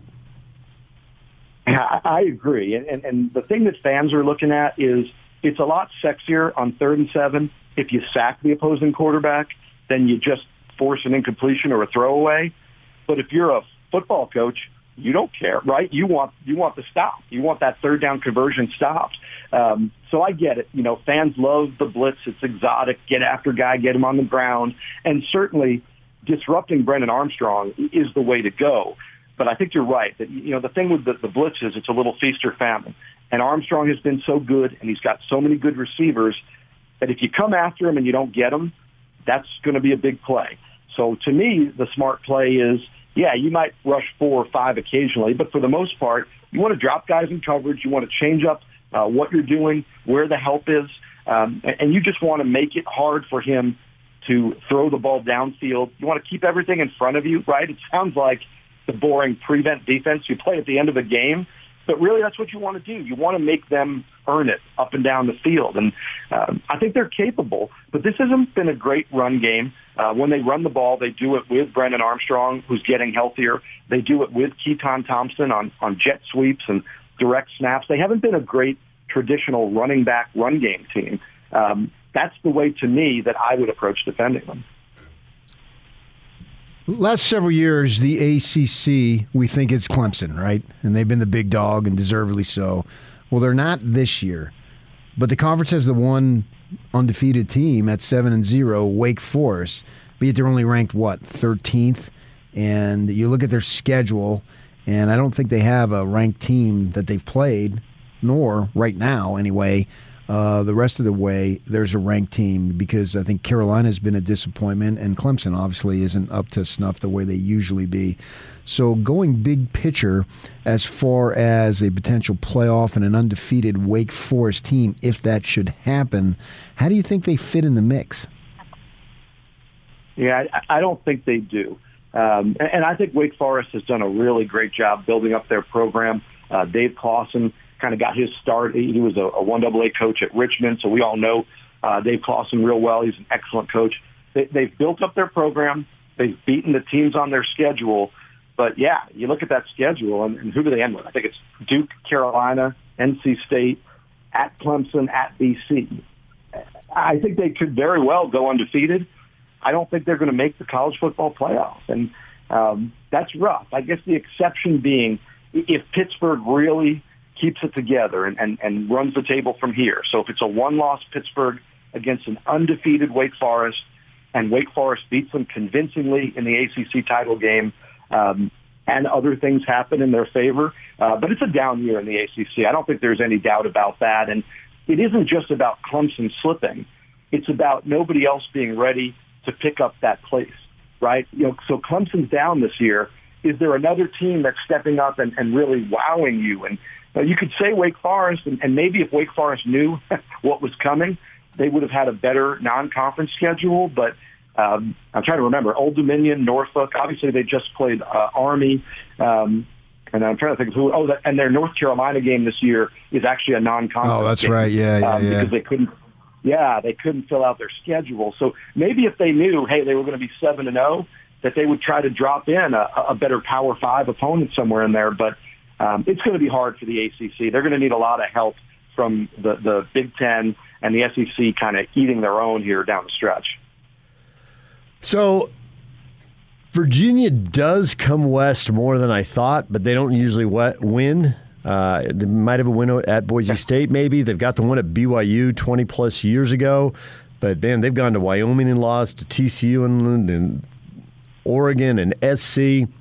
Are they doing anything special or unusual for this or addressing this? Or it's a football game and it's 8:15 and we're going to show up and be there and put hat on hat?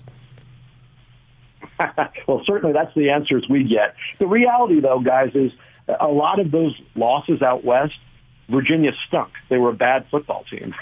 I think I know that's sort of simplifying it, but those were some bad Virginia teams that went out and lost to Oregon and UCLA and all those games. This is a pretty good Virginia team. So I think if you're this Virginia team and Bronco, because he hasn't been out west or certainly back to BYU, I think you just look at it and say, hey, we're a good football team. We can win anywhere. Now, there's questions, and the guys have been asked this week about the altitude. Is the altitude going to be an issue? The late kickoff, because it's 10:15 here. Is that going to be an issue? And they say the right things, but the reality is we don't know. They may get out there and find the first quarter they have trouble with the altitude. They may find in the fourth quarter that it catches up with them. They may find that with a late start, they get off to a sloppy beginning. I think we're going to know a lot in the first few drives. Can Virginia, they don't have to play great in the first few drives, but they have to make sure they're not down 14-0, right? Get your legs under you, get used to where you are, understand, hey, you're in a real game because it's a step up in, I think, the competition level. I think the end of the first quarter, we're going to know a lot of the answers to these questions we've been talking about. And at that point, though, you're in the fire. Before we let you go, Mike, I have just been told that you're a brother. You got some Jersey blood in you. I'm a Jersey native, my friend. It is so good to talk to you. Where are you from? Morris County, brother. Yeah, so I'm from up north in Bergen County, and I went to Rutgers. I started my career at Star-Ledger in Newark. So yeah, Jersey boy through and through. And, I moved down to Virginia in 2002, and still miss it and still try to keep up with Rutgers, but they don't really give me a whole lot to cheer for. There's nothing like tailored ham in the morning. Is that true? There you go. Tailored ham, egg, and cheese with salt, pepper, and ketchup. I'm from San Diego, and I don't know what you people are talking about, but I don't think I want to eat that. Well, you guys are going to have to take a road trip there, maybe BYU Rutgers at some point. Oh, that'd be awesome. Sure, yeah. Born and raised in Jersey myself, born in Orange, and then moved up to Parsippany. Yeah, man, I knew, I could tell the way you were talking, you had to have some East Coast blood. And then I find out, not just East Coast, but it's actually the hub of the East Coast, Jersey. Man, right there. It is so good. Like we like to claim. Yeah. Like we like to claim the center of the East Coast. People think it's New York. It's really Jersey. Of course it's Jersey, man. It's Frank Sinatra. It's John Bon Jovi. It's Bruce Springsteen. Queen Latifah. Dana Owens. You name it, brother. Hey, all you need to know is that New York City has 2 pro football teams, and they both play in New Jersey. Of course they do. And Zach Wilson's going to go on to stardom, a Draper, Utah kid in Jersey. Well, Mike, you were a really good guest until right at the end, but yeah, I think it slipped. I think your game slipped there at the end, Mike. You had some good info, but then you got to me at the end. Yeah, you had some good info, and then you got lost in a Jersey swamp there at the end. No, man, he was born again in the Jersey swamps and the Jersey Shore. You name it, man. Jersey boys, we're Jersey boys. Shut up. I love it. Next time I come on, you'll have to play some Springsteen as my intro. There you go, man. Down to the river. Tramps like us. Thanks, Mike. Mike Barber, Virginia, and ACC writer for the Richmond Times-Dispatch, and apparently... He's from Bergen County. Still a Jersey kid. He was so Jersey that he didn't even want to give you credit for. Listen, you're in Utah. I don't know if you're Jersey. Let's find out where you're from. Well, okay. Everybody and will as soon ask. as he said that, okay, there. And you always say you'll say the county. And then if they're from the same county, then you'll get a little. Then you more drill a little deeper to find out the town or the school. And there's a difference between north and south. Bergen is north. New York, there's New York Jersey, and there's Philly Jersey. And that's a big difference, even though it shouldn't seem it. But it's like you're not even from the same state, even though you are. All right, DJ and PK coming up. Lincoln Kennedy, his weekly visit. Raider radio analyst, 5-2, tied not just battling for a division lead now. Now they're tied for the best record in the AFC. We'll talk with Lincoln about the Raiders and get his picks on the Pac-12 games this weekend, see where he thinks these games are headed. Utah and UCLA among the big games, although ASU's got a big game too. We'll talk with Lincoln Kennedy next. Stay with us. The new Zone lineup is here. With the best coverage of the sports you love and the teams you can't live without. Catch DJ and PK mornings from 6 to 10, followed by Jake Scott and Ben Anderson from 10 to noon. Get your daily fix of Hans and Scotty from noon to 3. And then the Zone welcomes Unrivaled with Alex Curie and former NFL quarterback Scott Mitchell to the team. Weekdays from 3 to 6, live and local. All day, every day. This is 97.5 1280 The Zone, powered by KSLSports.com. DJ PK, time to welcome back Lincoln Kennedy, Raider radio analyst, Pac-12 network analyst.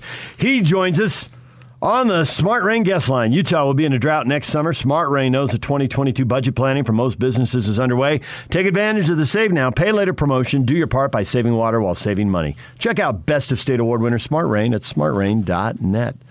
Lincoln, good morning. Well, it's LK all day. Go big or go home. PK. Well, you certainly are big. Man, how you guys doing? Good. I saw a photo of you a couple years back at the Pac-12 title game up in Santa Clara, and you were with all the crew who was there covering it. Yeah. And you look so huge compared to guys like Yogi Roth and Mike Yam. I get that. You know, I people say that all the time. It's you know, when I do the games with Roxy Bernstein, he has to stand on the box, so we look, you know, similar in the camera shot. But yeah, I get that quite a bit. It's good to be with you guys. How you guys doing? You're an O-lineman. Why are people amazed by this? O-linemen are not tiny people. I've interviewed enough of them. They all tower over. When you see on camera the camera difference, and just I guess what people consider normal, whatever that circumstance is, you know, it's different. All right, well, we want to talk to you about the Raiders because they're not just the Raiders now. Now they're the 5-2 Raiders, tied for the best record in the AFC after the Bengals crushed the Ravens. When you look at the Raiders, do you see a team that's got some things going well and got some things that need fixing, or do you see one of the, if not the elite team in the AFC? I would say yes to the first two questions, and the third question, I wouldn't necessarily deem them elite. They still have some things they have to fix, but you know, here's the thing. It was proven last week when the Raiders played the Eagles that Derek Carr's accuracy puts them over the top. And what I mean by that is there were several throws throughout that game where Derek Carr made him by just being an accurate quarterback. There's not a lot of quarterbacks in the league that can sit there and say accuracy. You talk about strong arm, you talk about discipline, you talk about great decision making, but accuracy is one of those intangibles that a lot of people tend to overlook because they just assume that it's there. Derek Carr's accuracy put this team over the top. And so when you team that with the fact that he's got a number of weapons, all of us were concerned that Darren Waller wasn't playing and wanted to see how the Raiders were going to react without one of their star players. But they made do by utilizing a lot of the other players on that offense. And then the fact that they've got a defense that can create a rush, that can get to the quarterback, that can slow some teams down and make it hard for them to score. This is a good football team. I'm not ready to say they're an elite football team. I don't think they're up there with teams like the Buffalo Bills and stuff like that. But I think this is a good football team. I think this is a football team that's capable of making the playoffs, maybe winning a game or so in the playoffs. But they still have a lot of work to do. They still have a lot of things to overcome. Most notably, the Los Angeles Chargers, who are in their division, who share the tiebreaker right now. Yeah, they closed the season with them, so we still have about 3 months to go before we get to that point, or just under 3 months. You look at their schedule, and I got it in front of me, KC twice, and Cleveland and Cincinnati should be tough. But they got the Giants this week. Now, it's back there, so you're asking a team in the Pacific time zone to go back. Giants aren't good. I think they're coming off a win, but what do you think about this game as far as, I don't know, is it a trap game or what? Because they all count. The true test for this Raiders team is to see that they can consistently beat the teams they should beat. Now, I say that tongue-in-cheek because a couple weeks ago when they lost to Chicago, that was a team they should have beaten. They came out and they took care of business against the Eagles. Now they have a bye. They're riding high off of a 2-game win streak, and they should take care of business against the Giants. But we already know no game is, a given. Last year at this time when they went back east to face the Jets, they almost lost to a truly inferior team. So I think that's going to be the true gross measurement, if you will, of this Raiders team. If they can beat the teams they're supposed to beat, they'll put themselves in position to have some success towards the end of the year, because there are games that are going to get, systematically harder. But, as you mentioned, the Chiefs, with their offense, even though the Chiefs are down defensively, with their offense, they're capable of scoring. If they have a game that goes right, and the Raiders have always had trouble with the Chiefs. Only they split the season last year. And then you talk about, teams like Dallas, you still got to take on the Chargers again. Look, Indianapolis and Cleveland, for what they want, they're both inconsistent, but these are teams that still have the potential to make things harder for the Raiders. So the Raiders have got a long way to go at this little halfway point of the season where they got their bye. So I'm curious because it's just a 2-game sample, but they got a new play caller, and that can change everything. Did it change everything, or is that just a few details because it changes some things, but it doesn't change everything? It did open up some things. It did change some things. There's a philosophy that's been generated by a collaborative effort from Derek Carr and Greg Olsen that wasn't there before. Everyone knew that when Gruden was in the position of the head coach and offensive coordinator, that he was the alpha male. They were going to go their plays. And there were times where even Derek tried to change him at the line or on the field, and he came under question by John Gruden. Now, for what it's worth, from what we've seen of the two-game sample size, is Derek's had complete autonomy when he's been out there. He's been in control, and Greg Olsen has allowed him, because he's trusted his thought process. It's worked out to the Raiders, for the Raiders. You still see a large sample size of a check with me system, and what I mean by that is when they go into the huddle these days, guys, quarterbacks are calling 2 plays. And it's a true check with me system. You're calling 2 plays, anticipating what the defense is going to do. And what Greg Olsen has been able to create with Derek Carr over the last couple of games is a rhythm to the offense, a consistent rhythm that really has been present at times but has been inconsistent.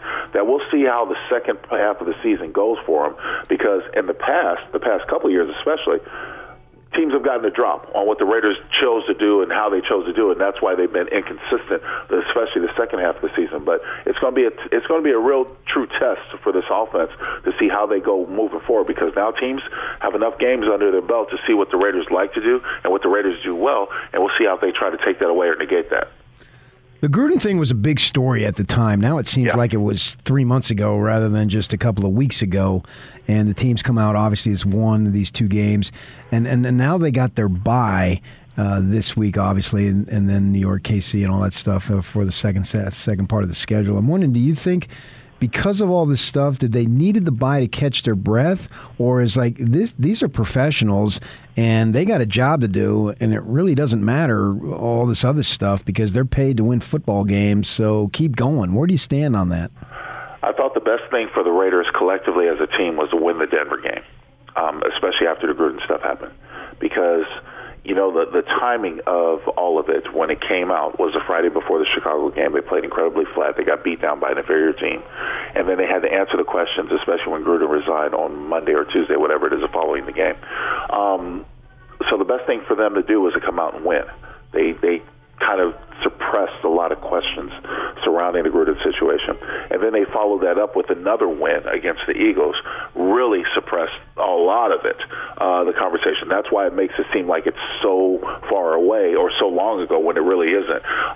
And Coach Bisaccia rewarded the team by giving them the entire week off. He said, after the Sunday's game of the Eagles, they had the entire this bye week off, saying they're going to report back on Monday, which is unheard of in my understanding, because I think things are a lot different now. But when I played, they would never give us that much time off. Anyways, it is what it is. But I think they needed that, and I think the reflection shows on the captains, the true leaders in that locker room, how maturely they handle this stuff, and more importantly, how they passed it down to the team and it transcended with a couple of wins. So you rewarded them, and now you come back after the bye, prepare for the Giants in the remainder of the season, and you've got a big task in front of you. But I think they'll be much more prepared, to handle whether there's any lasting conversations or questions about Gruden, or they're just moving on. Lincoln Kennedy joining us, Raider radio analyst. I think everyone's curious, when you talk about elite teams, you mentioned the Raiders are not Buffalo.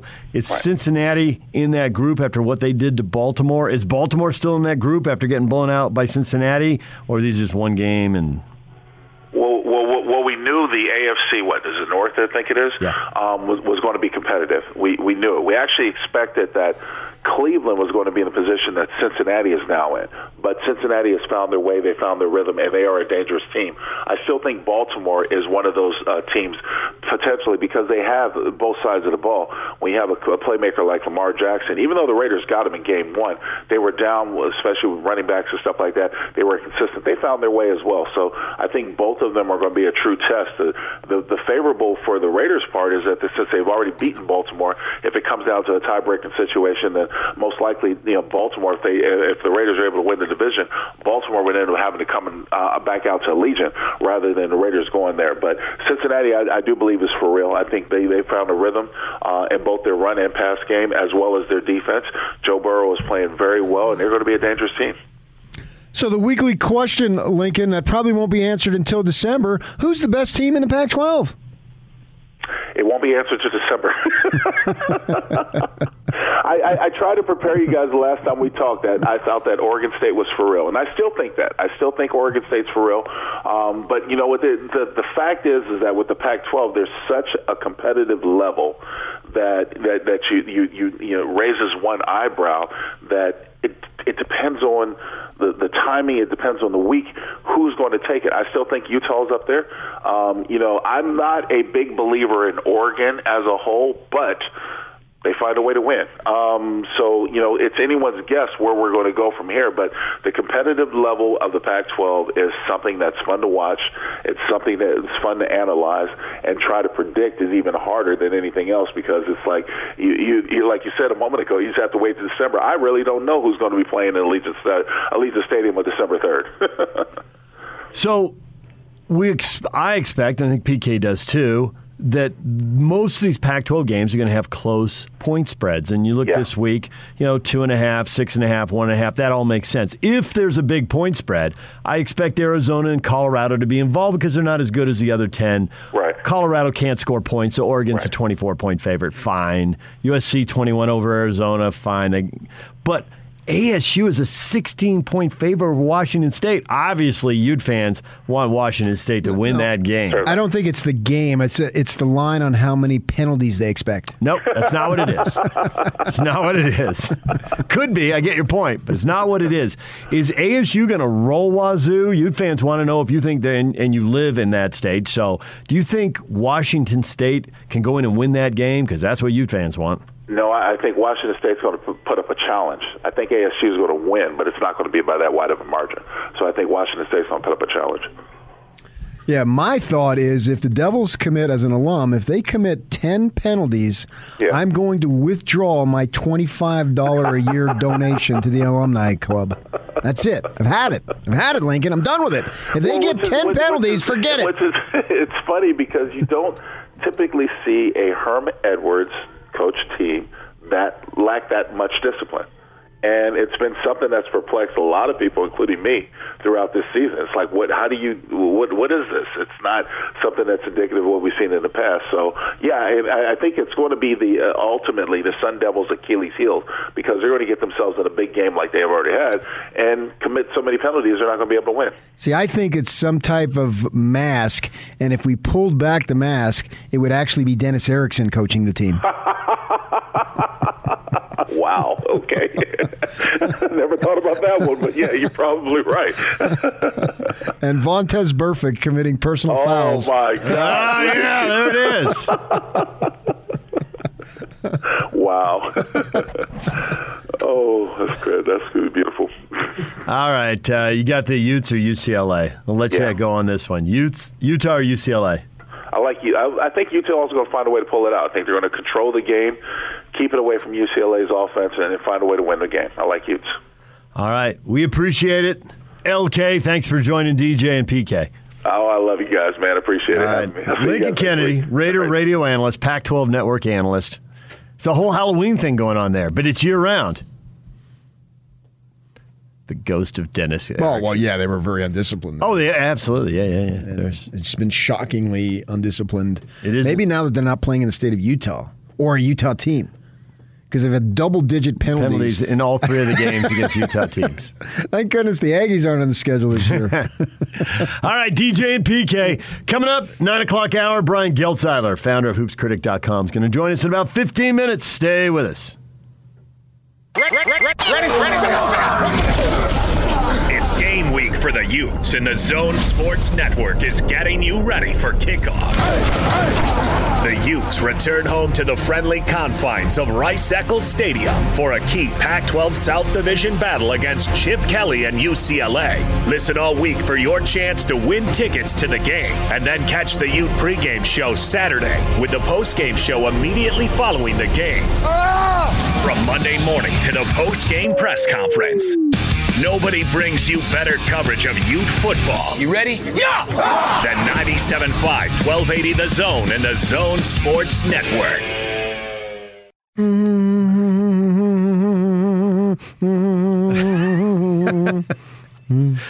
Join Jake and Ben Friday at the warehouse from 10 to noon. They'll be there tomorrow. Price is so low, it'll blow your mind. I don't know why that struck me as funny, but that was ridiculous. Catchy too. Okay, Grandpa. I am not a grandpa.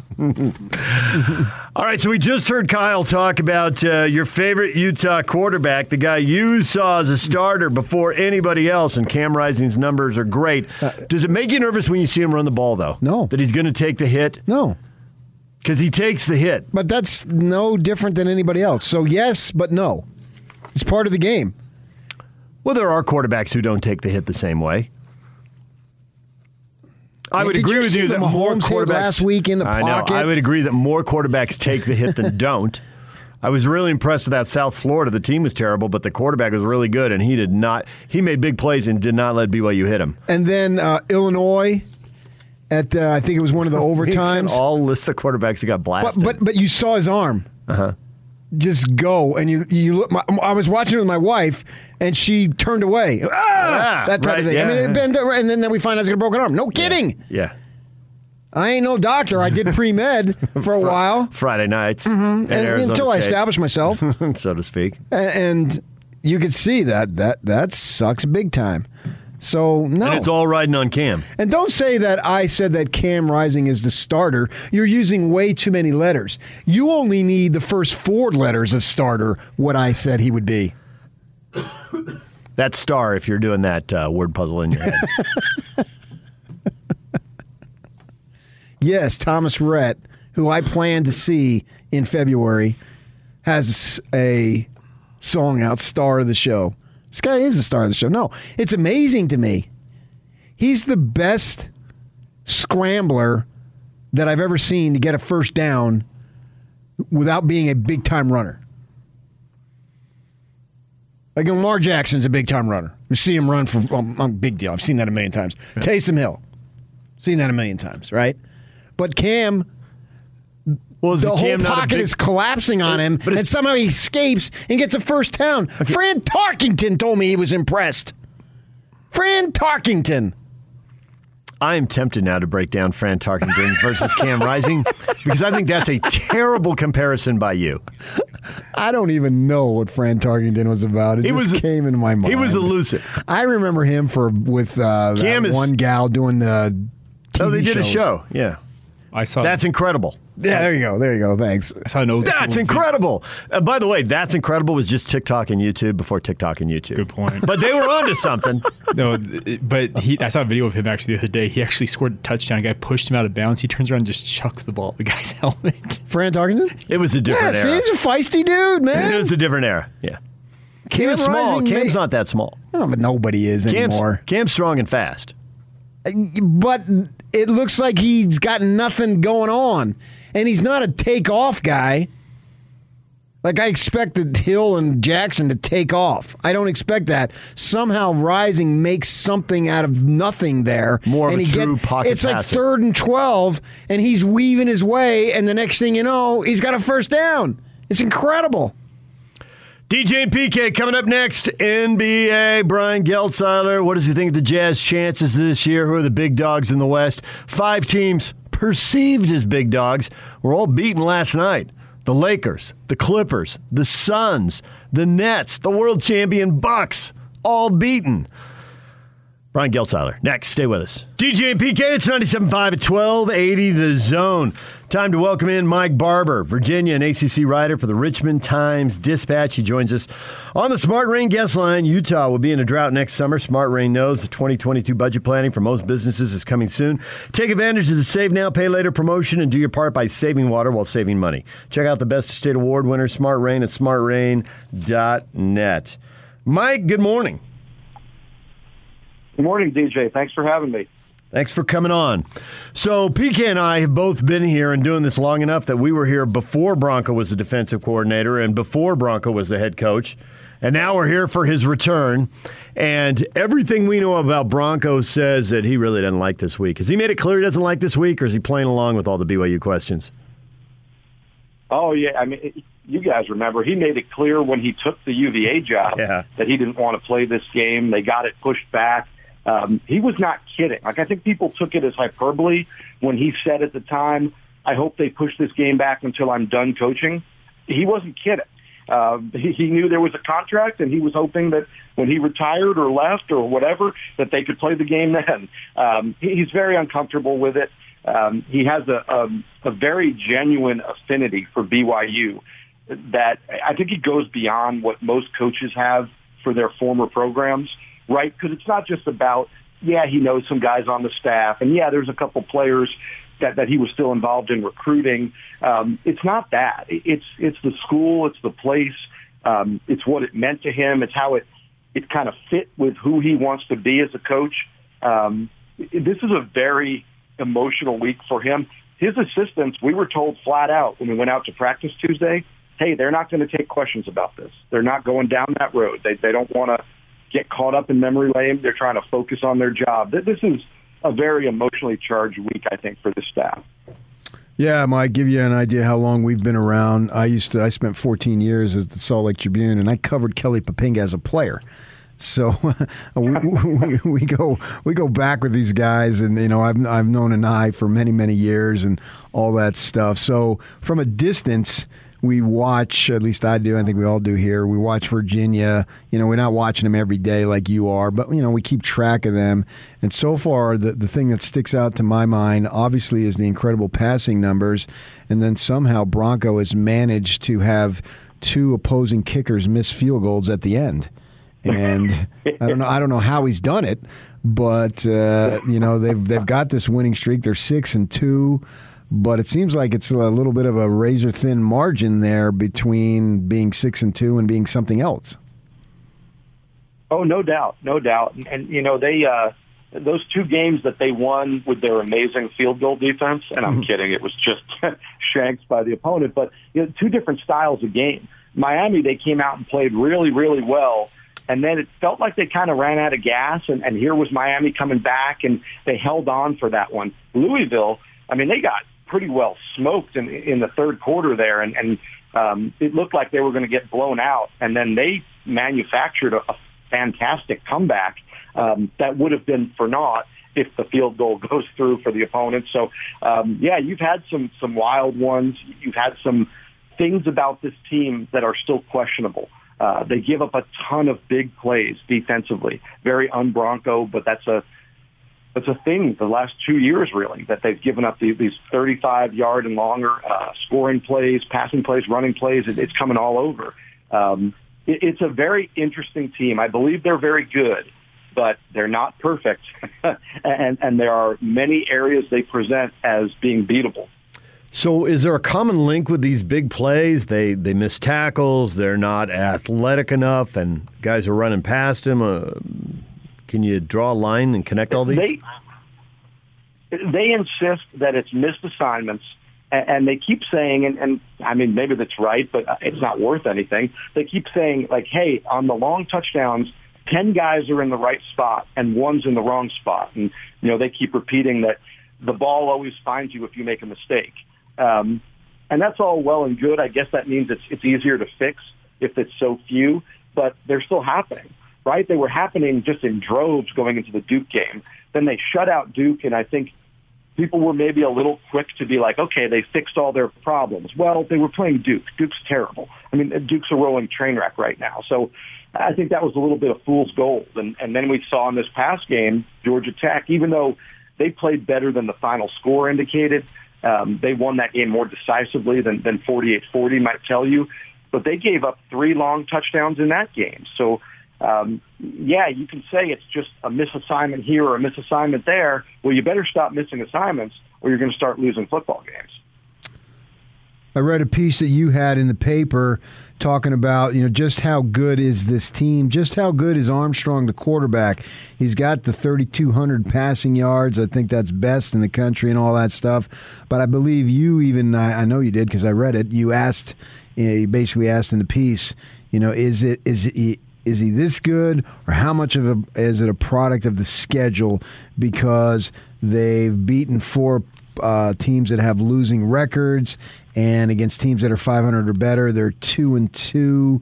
And interestingly enough, I mean, they've got a tough stretch coming up with BYU, Notre Dame, and Pittsburgh, right? BYU got back in the rankings, so I know they got a bye in there too, but they got 3 ranked opponents coming up.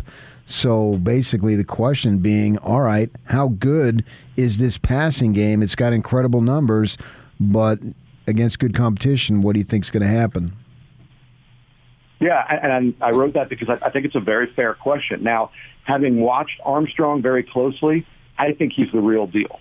A year ago, he had the big arm. He had good accuracy on his deep ball, but he was kind of a rookie to the offense. And you could tell he'd go for 1 or 2 progressions, and then he'd tuck the ball and run. And it's going to sound funny when you guys hear me say this, but he hurt his knee in the Illinois game. And he's had to kind of take it down a notch in terms of how often he runs the football. And I think it's really helped him because, man, he gets through 3, 4, 5 progressions. He can go through his reads so quickly because he doesn't have in the back of his mind, okay, 1, 2, and go. He knows he doesn't want to take off running, and he has been making his way through those reads. He's really mastered the offense. So I think this stretch, now I don't know how Virginia is going to do in this 3-game stretch, but I think that Brennan Armstrong's passing numbers are still going to be remarkable. I think he's going to be able to throw for 300 yards a game against these better teams. I think people are going to really realize that this passing attack is legitimate. The defense we talked about, I think there are going to be some problems in this stretch because of that defense. But I think Brennan Armstrong is the real deal. I think it's fair to question it because of who they've played, but I think he's going to prove himself here on this bigger stage the next 3 games. So are there receivers who are big-time problems as far as physical matchups? Are these guys mostly detailed route runners and they get themselves open and it's about the quarterback? What is driving this? No, there's a good mix there. It's a good question. And it's funny. I told somebody the other day, it feels like Virginia had 7 or 8 guys that you thought, man, 1 or 2 of these guys might be great this year. And so far, every one of them has been. And I don't know if they're overachieving or if they're achieving to their capability. But you look at Keaton Thompson, the transfer quarterback from Mississippi State. He has become just a really unstoppable weapon as a wide receiver, running back, slash-type player. He's great catching the football. He runs great routes. But, guys, the thing with him is he never goes down on first contact. I mean, he catches a pass, and he's dragging defenders, breaking tackles. He's just been a phenomenal weapon. Their best receiver right now, Dontavian Wicks, he was a young guy with a lot of speed. He missed last year because of an injury, and their real number 1 receiver suffered a knee injury in the spring. They don't have him, and everyone said, okay, can Wicks fill in for Lavelle Davis Jr.? Well, Wicks has been outstanding as a big play guy, take the top off the defense. Then you have Billy Kemp, a tiny little slot receiver who runs great routes and who always seems to be open, especially on third down. He's got good speed, too. And then Jelani Woods, the really massive tight end transfer from Oklahoma State. He gives them a big target over the middle. If you cover him one-on-one, he's going to catch a ball, right? Brennan is accurate enough that he can put back shoulder or put the ball up high wherever he needs to, and Jelani Woods is going to come down with it. So, and those are 4 guys right there that could be the focal point of your passing game, each one of them, and they've got all 4 right now playing at a high level. BYU has this running back Algier, 32 carries, 190 yards, I think it was last week against Washington State. With Virginia's ability to move up and down the field very quickly through the air, do you think that BYU would be maybe looking toward having a better ground game so they can eat up some clock and keep that offense off the field? And if so, how is the defense against the run for Virginia? Yeah, it's a good question, a good point. If it were me, that's what I would do. I would try to hold on to the football. Now, the problem is twofold. Virginia's run defense, when it's not making a mistake, has been very stout.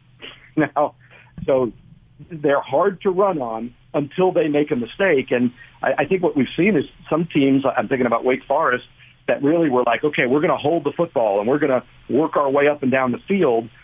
And a few times plays just popped and they scored maybe quicker than they wanted to. Obviously, you're not going to give back the 7 points.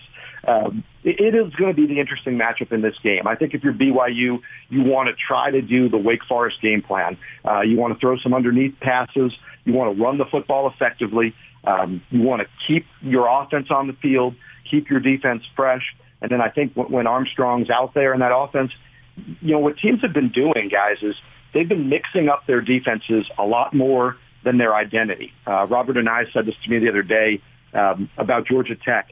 Because Virginia's been so prolific throwing the football, teams are abandoning their tendencies and what they want to do, and they're just trying to mix things up to confuse Brennan Armstrong, to confuse Robert and I, to make it a different look than what they've prepared for. And that's a double-edged sword because on the one hand, if it works, great, you confuse the other team. On the other hand, it means you're getting away from your bread and butter and what you're comfortable doing. It hasn't worked out great for teams, but that is what we've seen. We've seen teams kind of abandon their identity to try to throw a curveball to this Virginia offense. So there's a weird thing here that over the last couple of years, BYU has played a lot of, or maybe even more than that, but they've played a lot of drop 8, rush 3. And for whatever reason, it gets under the fan base's skin. I don't completely understand it. It's worked. They've won a lot of games. They've beaten USC and Tennessee and gone 11-1 and blown out Boise State and all kinds of stuff. But nonetheless, people complain about it a lot. But I'm curious if there's any point in going after Armstrong, because if you're throwing for 400 yards, I'm thinking people haven't been able to pressure him between protection and quick throws. Going after him probably isn't the percentage play, is it? I agree. And the thing that fans are looking at is it's a lot sexier on 3rd and 7 if you sack the opposing quarterback than you just force an incompletion or a throwaway. But if you're a football coach, you don't care, right? You want the stop. You want that 3rd down conversion stopped. So I get it. Fans love the blitz. It's exotic. Get after guy, get him on the ground. And certainly disrupting Brennan Armstrong is the way to go. But I think you're right that, the thing with the blitz is it's a little feast or famine. And Armstrong has been so good, and he's got so many good receivers that if you come after him and you don't get him, that's going to be a big play. So to me, the smart play is, you might rush 4 or 5 occasionally, but for the most part, you want to drop guys in coverage. You want to change up what you're doing, where the help is, and you just want to make it hard for him to throw the ball downfield. You want to keep everything in front of you, right? It sounds like the boring prevent defense you play at the end of a game, but really that's what you want to do. You want to make them earn it up and down the field, and I think they're capable, but this hasn't been a great run game. When they run the ball, they do it with Brennan Armstrong, who's getting healthier. They do it with Keaton Thompson on jet sweeps and direct snaps. They haven't been a great traditional running back run game team. That's the way, to me, that I would approach defending them. Last several years, the ACC, we think it's Clemson, right? And they've been the big dog, and deservedly so. Well, they're not this year. But the conference has the one undefeated team at 7-0, Wake Forest. But yet they're only ranked, 13th? And you look at their schedule, and I don't think they have a ranked team that they've played, nor, right now anyway, the rest of the way, there's a ranked team, because I think Carolina's been a disappointment, and Clemson obviously isn't up to snuff the way they usually be. So going big picture, as far as a potential playoff and an undefeated Wake Forest team, if that should happen, how do you think they fit in the mix? Yeah, I don't think they do. And I think Wake Forest has done a really great job building up their program. Dave Clawson kind of got his start. He was a 1AA coach at Richmond, so we all know Dave Clawson real well. He's an excellent coach. They've built up their program. They've beaten the teams on their schedule. But, you look at that schedule, and who do they end with? I think it's Duke, Carolina, NC State, at Clemson, at BC. I think they could very well go undefeated. I don't think they're going to make the college football playoff, and that's rough. I guess the exception being if Pittsburgh really keeps it together and runs the table from here. So if it's a one-loss Pittsburgh against an undefeated Wake Forest, and Wake Forest beats them convincingly in the ACC title game, and other things happen in their favor. But it's a down year in the ACC. I don't think there's any doubt about that. And it isn't just about Clemson slipping. It's about nobody else being ready to pick up that place, right? So Clemson's down this year. Is there another team that's stepping up and really wowing you? And you could say Wake Forest, and maybe if Wake Forest knew what was coming, they would have had a better non-conference schedule. But I'm trying to remember, Old Dominion, Norfolk, obviously they just played Army.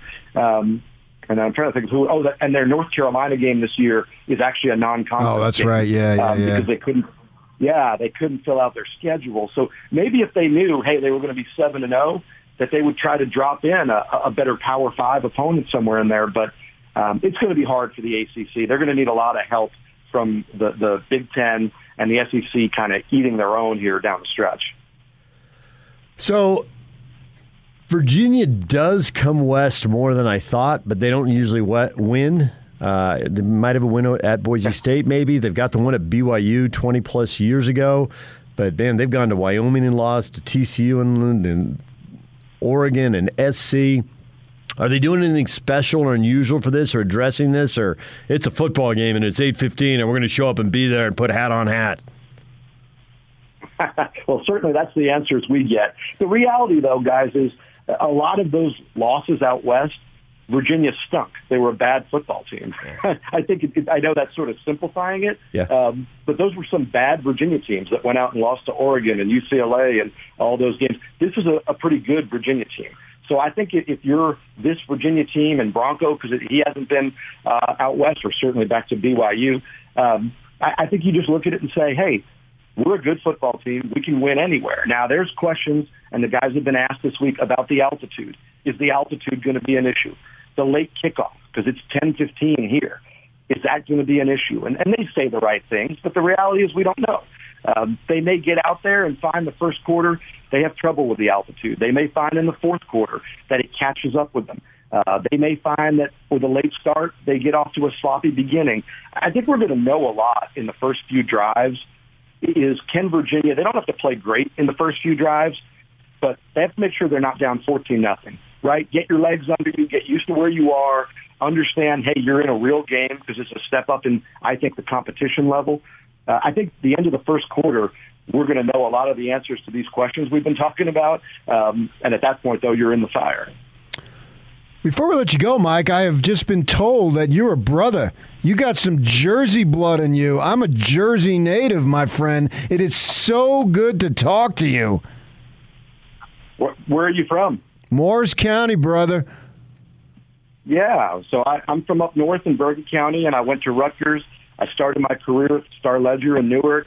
So yeah, Jersey boy through and through. And, yeah. I moved down to Virginia in 2002, and still miss it and still try to keep up with Rutgers, but they don't really give me a whole lot to cheer for. There's nothing like tailored ham in the morning. Is that true?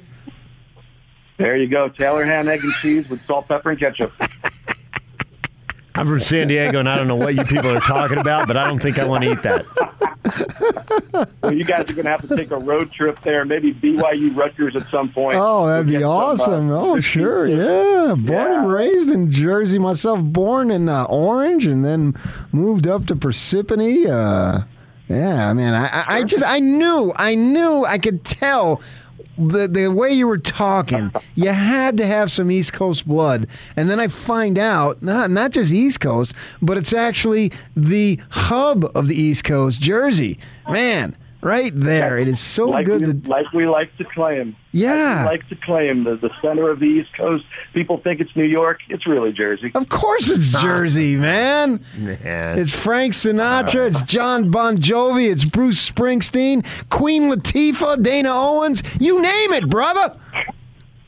Hey, all you need to know is that New York City has 2 pro football teams, and they both play in New Jersey. Of course they do.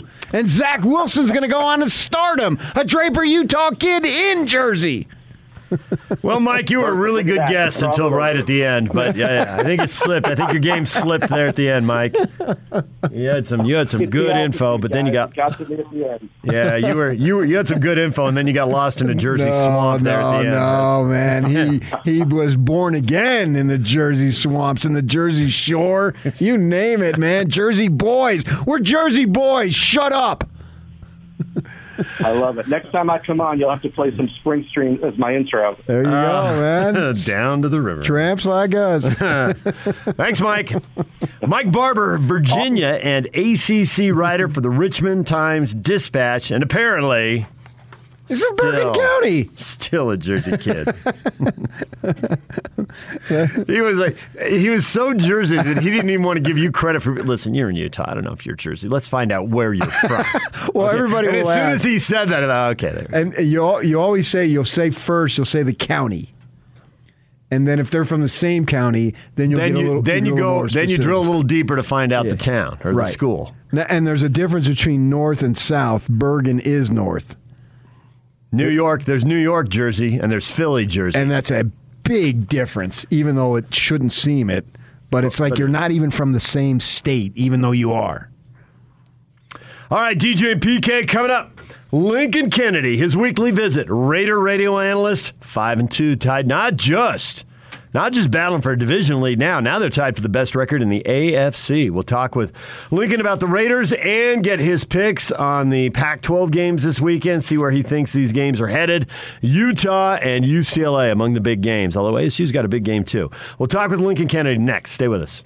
The New Zone lineup is here. With the best coverage of the sports you love and the teams you can't live without.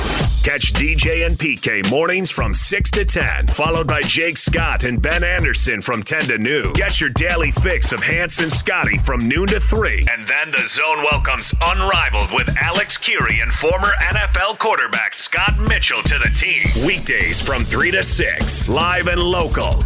All day, every day. This is 97.5 1280 The Zone, powered by KSLSports.com.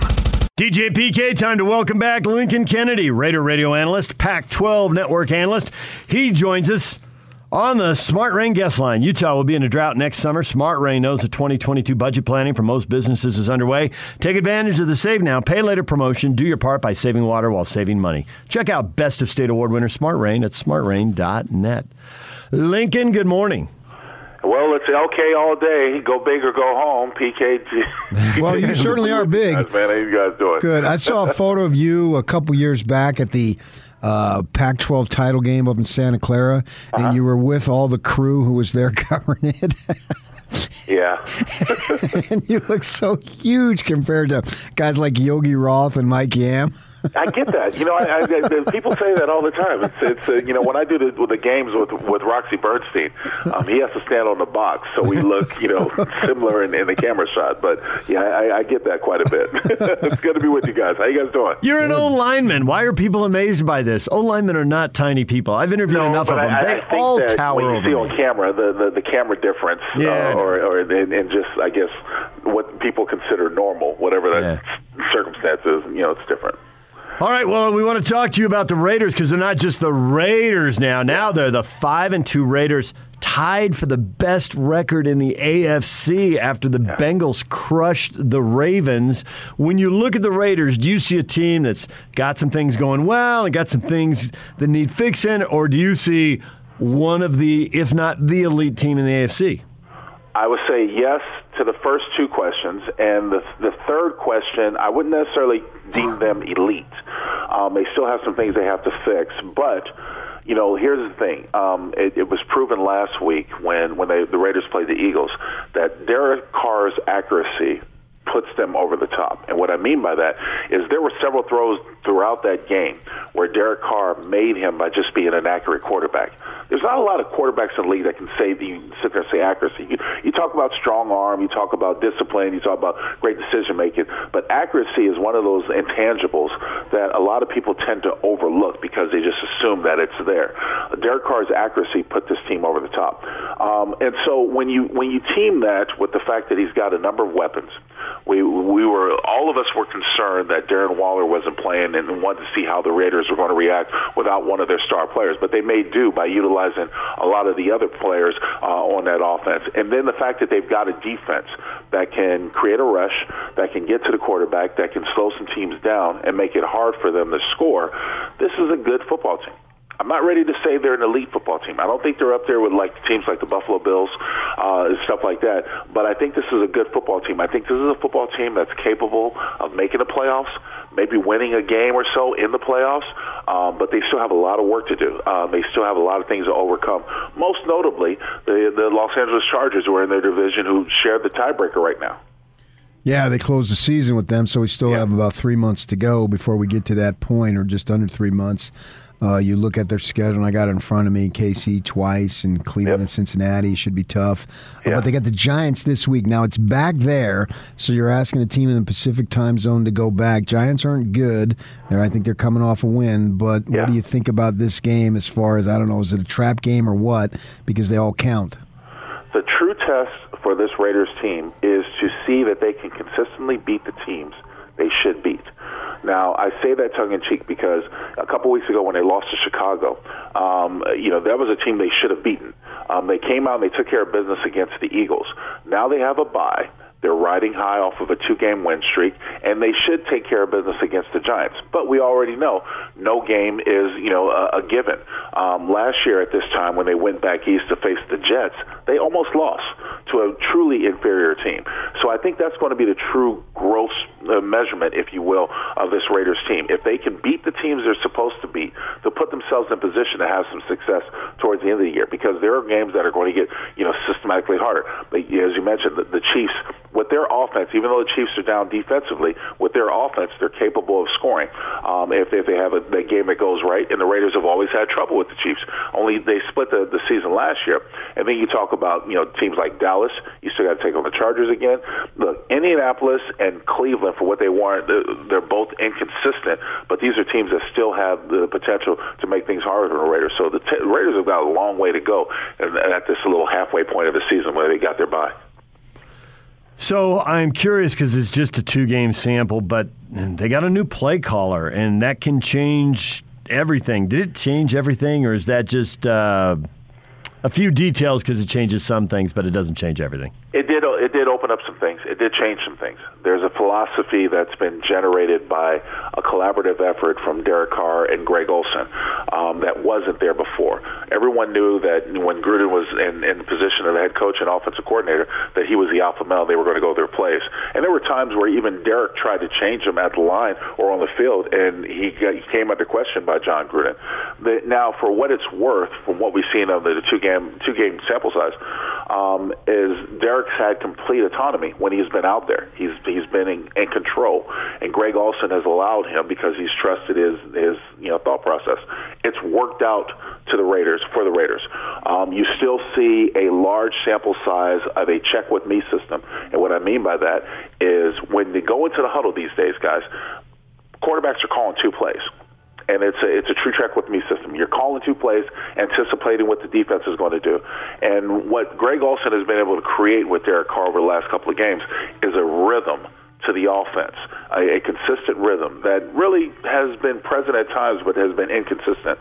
That we'll see how the second half of the season goes for him, because in the past couple of years especially, teams have gotten a drop on what the Raiders chose to do and how they chose to do it, and that's why they've been inconsistent, especially the second half of the season. But it's going to be a real true test for this offense to see how they go moving forward, because now teams have enough games under their belt to see what the Raiders like to do and what the Raiders do well, and we'll see how they try to take that away or negate that.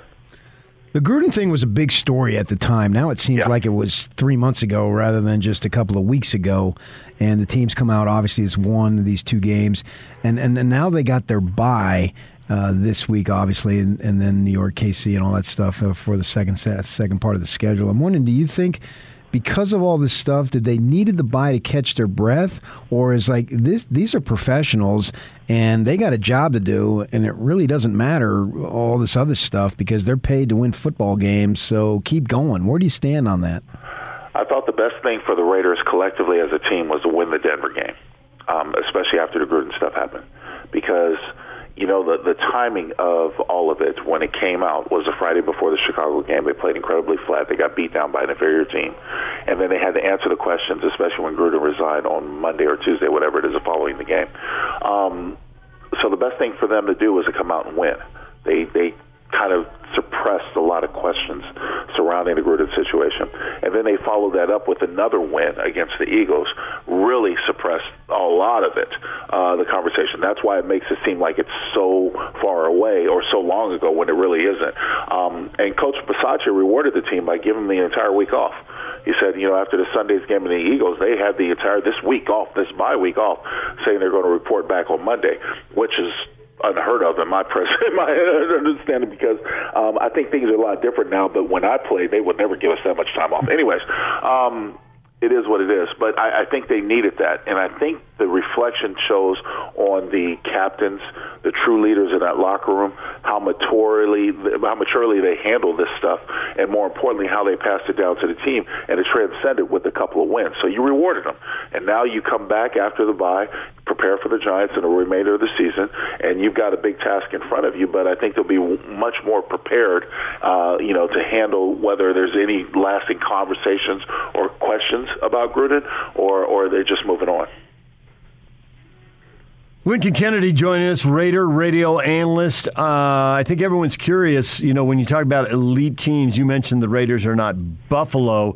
Is Cincinnati in that group after what they did to Baltimore? Is Baltimore still in that group after getting blown out by Cincinnati? Or are these just one game? And Well, we knew the AFC, is it North, I think it is, was going to be competitive. We knew it. We actually expected that Cleveland was going to be in the position that Cincinnati is now in.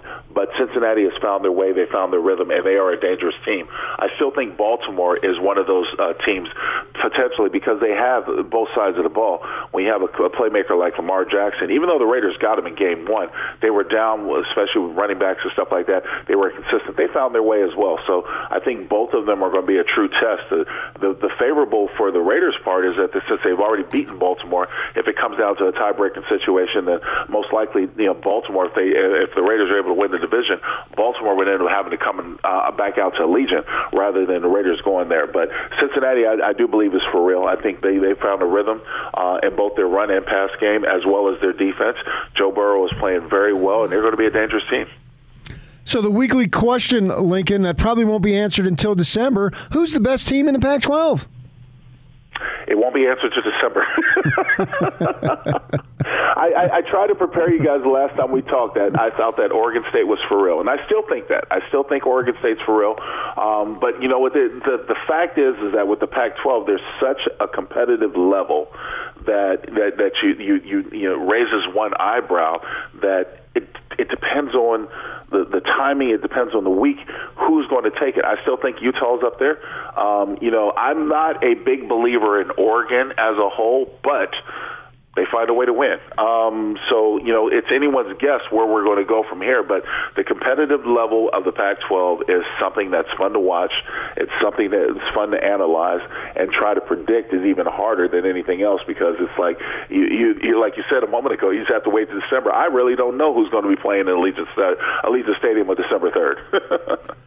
So I expect, and I think PK does too, that most of these Pac-12 games are going to have close point spreads. And you look this week, 2.5, 6.5, 1.5, that all makes sense. If there's a big point spread, I expect Arizona and Colorado to be involved because they're not as good as the other 10. Right. Colorado can't score points, so Oregon's a 24-point favorite. Fine. USC 21 over Arizona. Fine.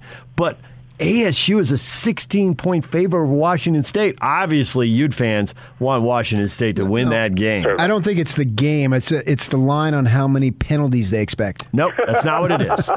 It's not what it is. Could be, I get your point, but it's not what it is.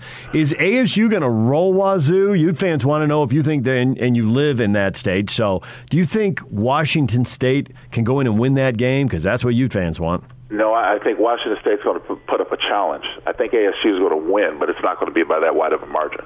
So I think Washington State's going to put up a challenge. Yeah, my thought is if the Devils commit, as an alum, if they commit 10 penalties, I'm going to withdraw my $25 a year donation to the Alumni Club. That's it. I've had it, Lincoln. I'm done with it. If they get 10 penalties, forget it.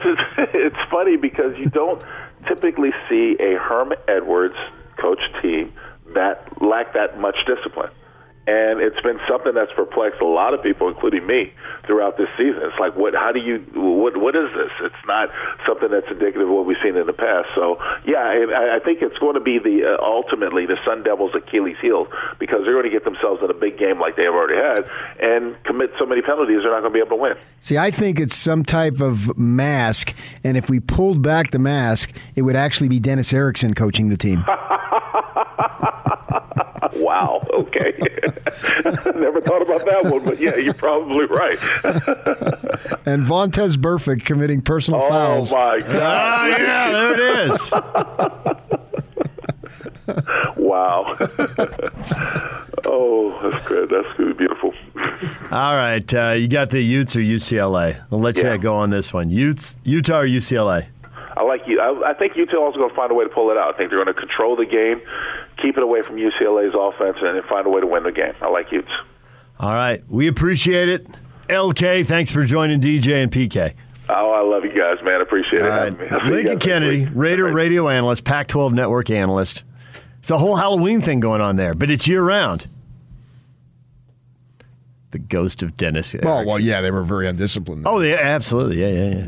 It's been shockingly undisciplined. It is. Maybe now that they're not playing in the state of Utah or a Utah team, because they've had double-digit penalties in all three of the games against Utah teams. Thank goodness the Aggies aren't on the schedule this year.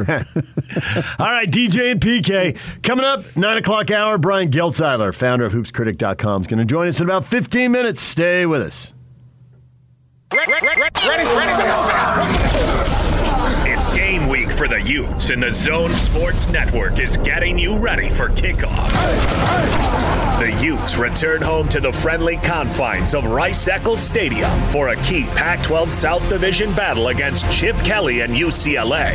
Listen all week for your chance to win tickets to the game, and then catch the Ute pregame show Saturday with the postgame show immediately following the game. From Monday morning to the post-game press conference, nobody brings you better coverage of Ute football. You ready? Yeah! Than 97.5, 1280 The Zone and the Zone Sports Network.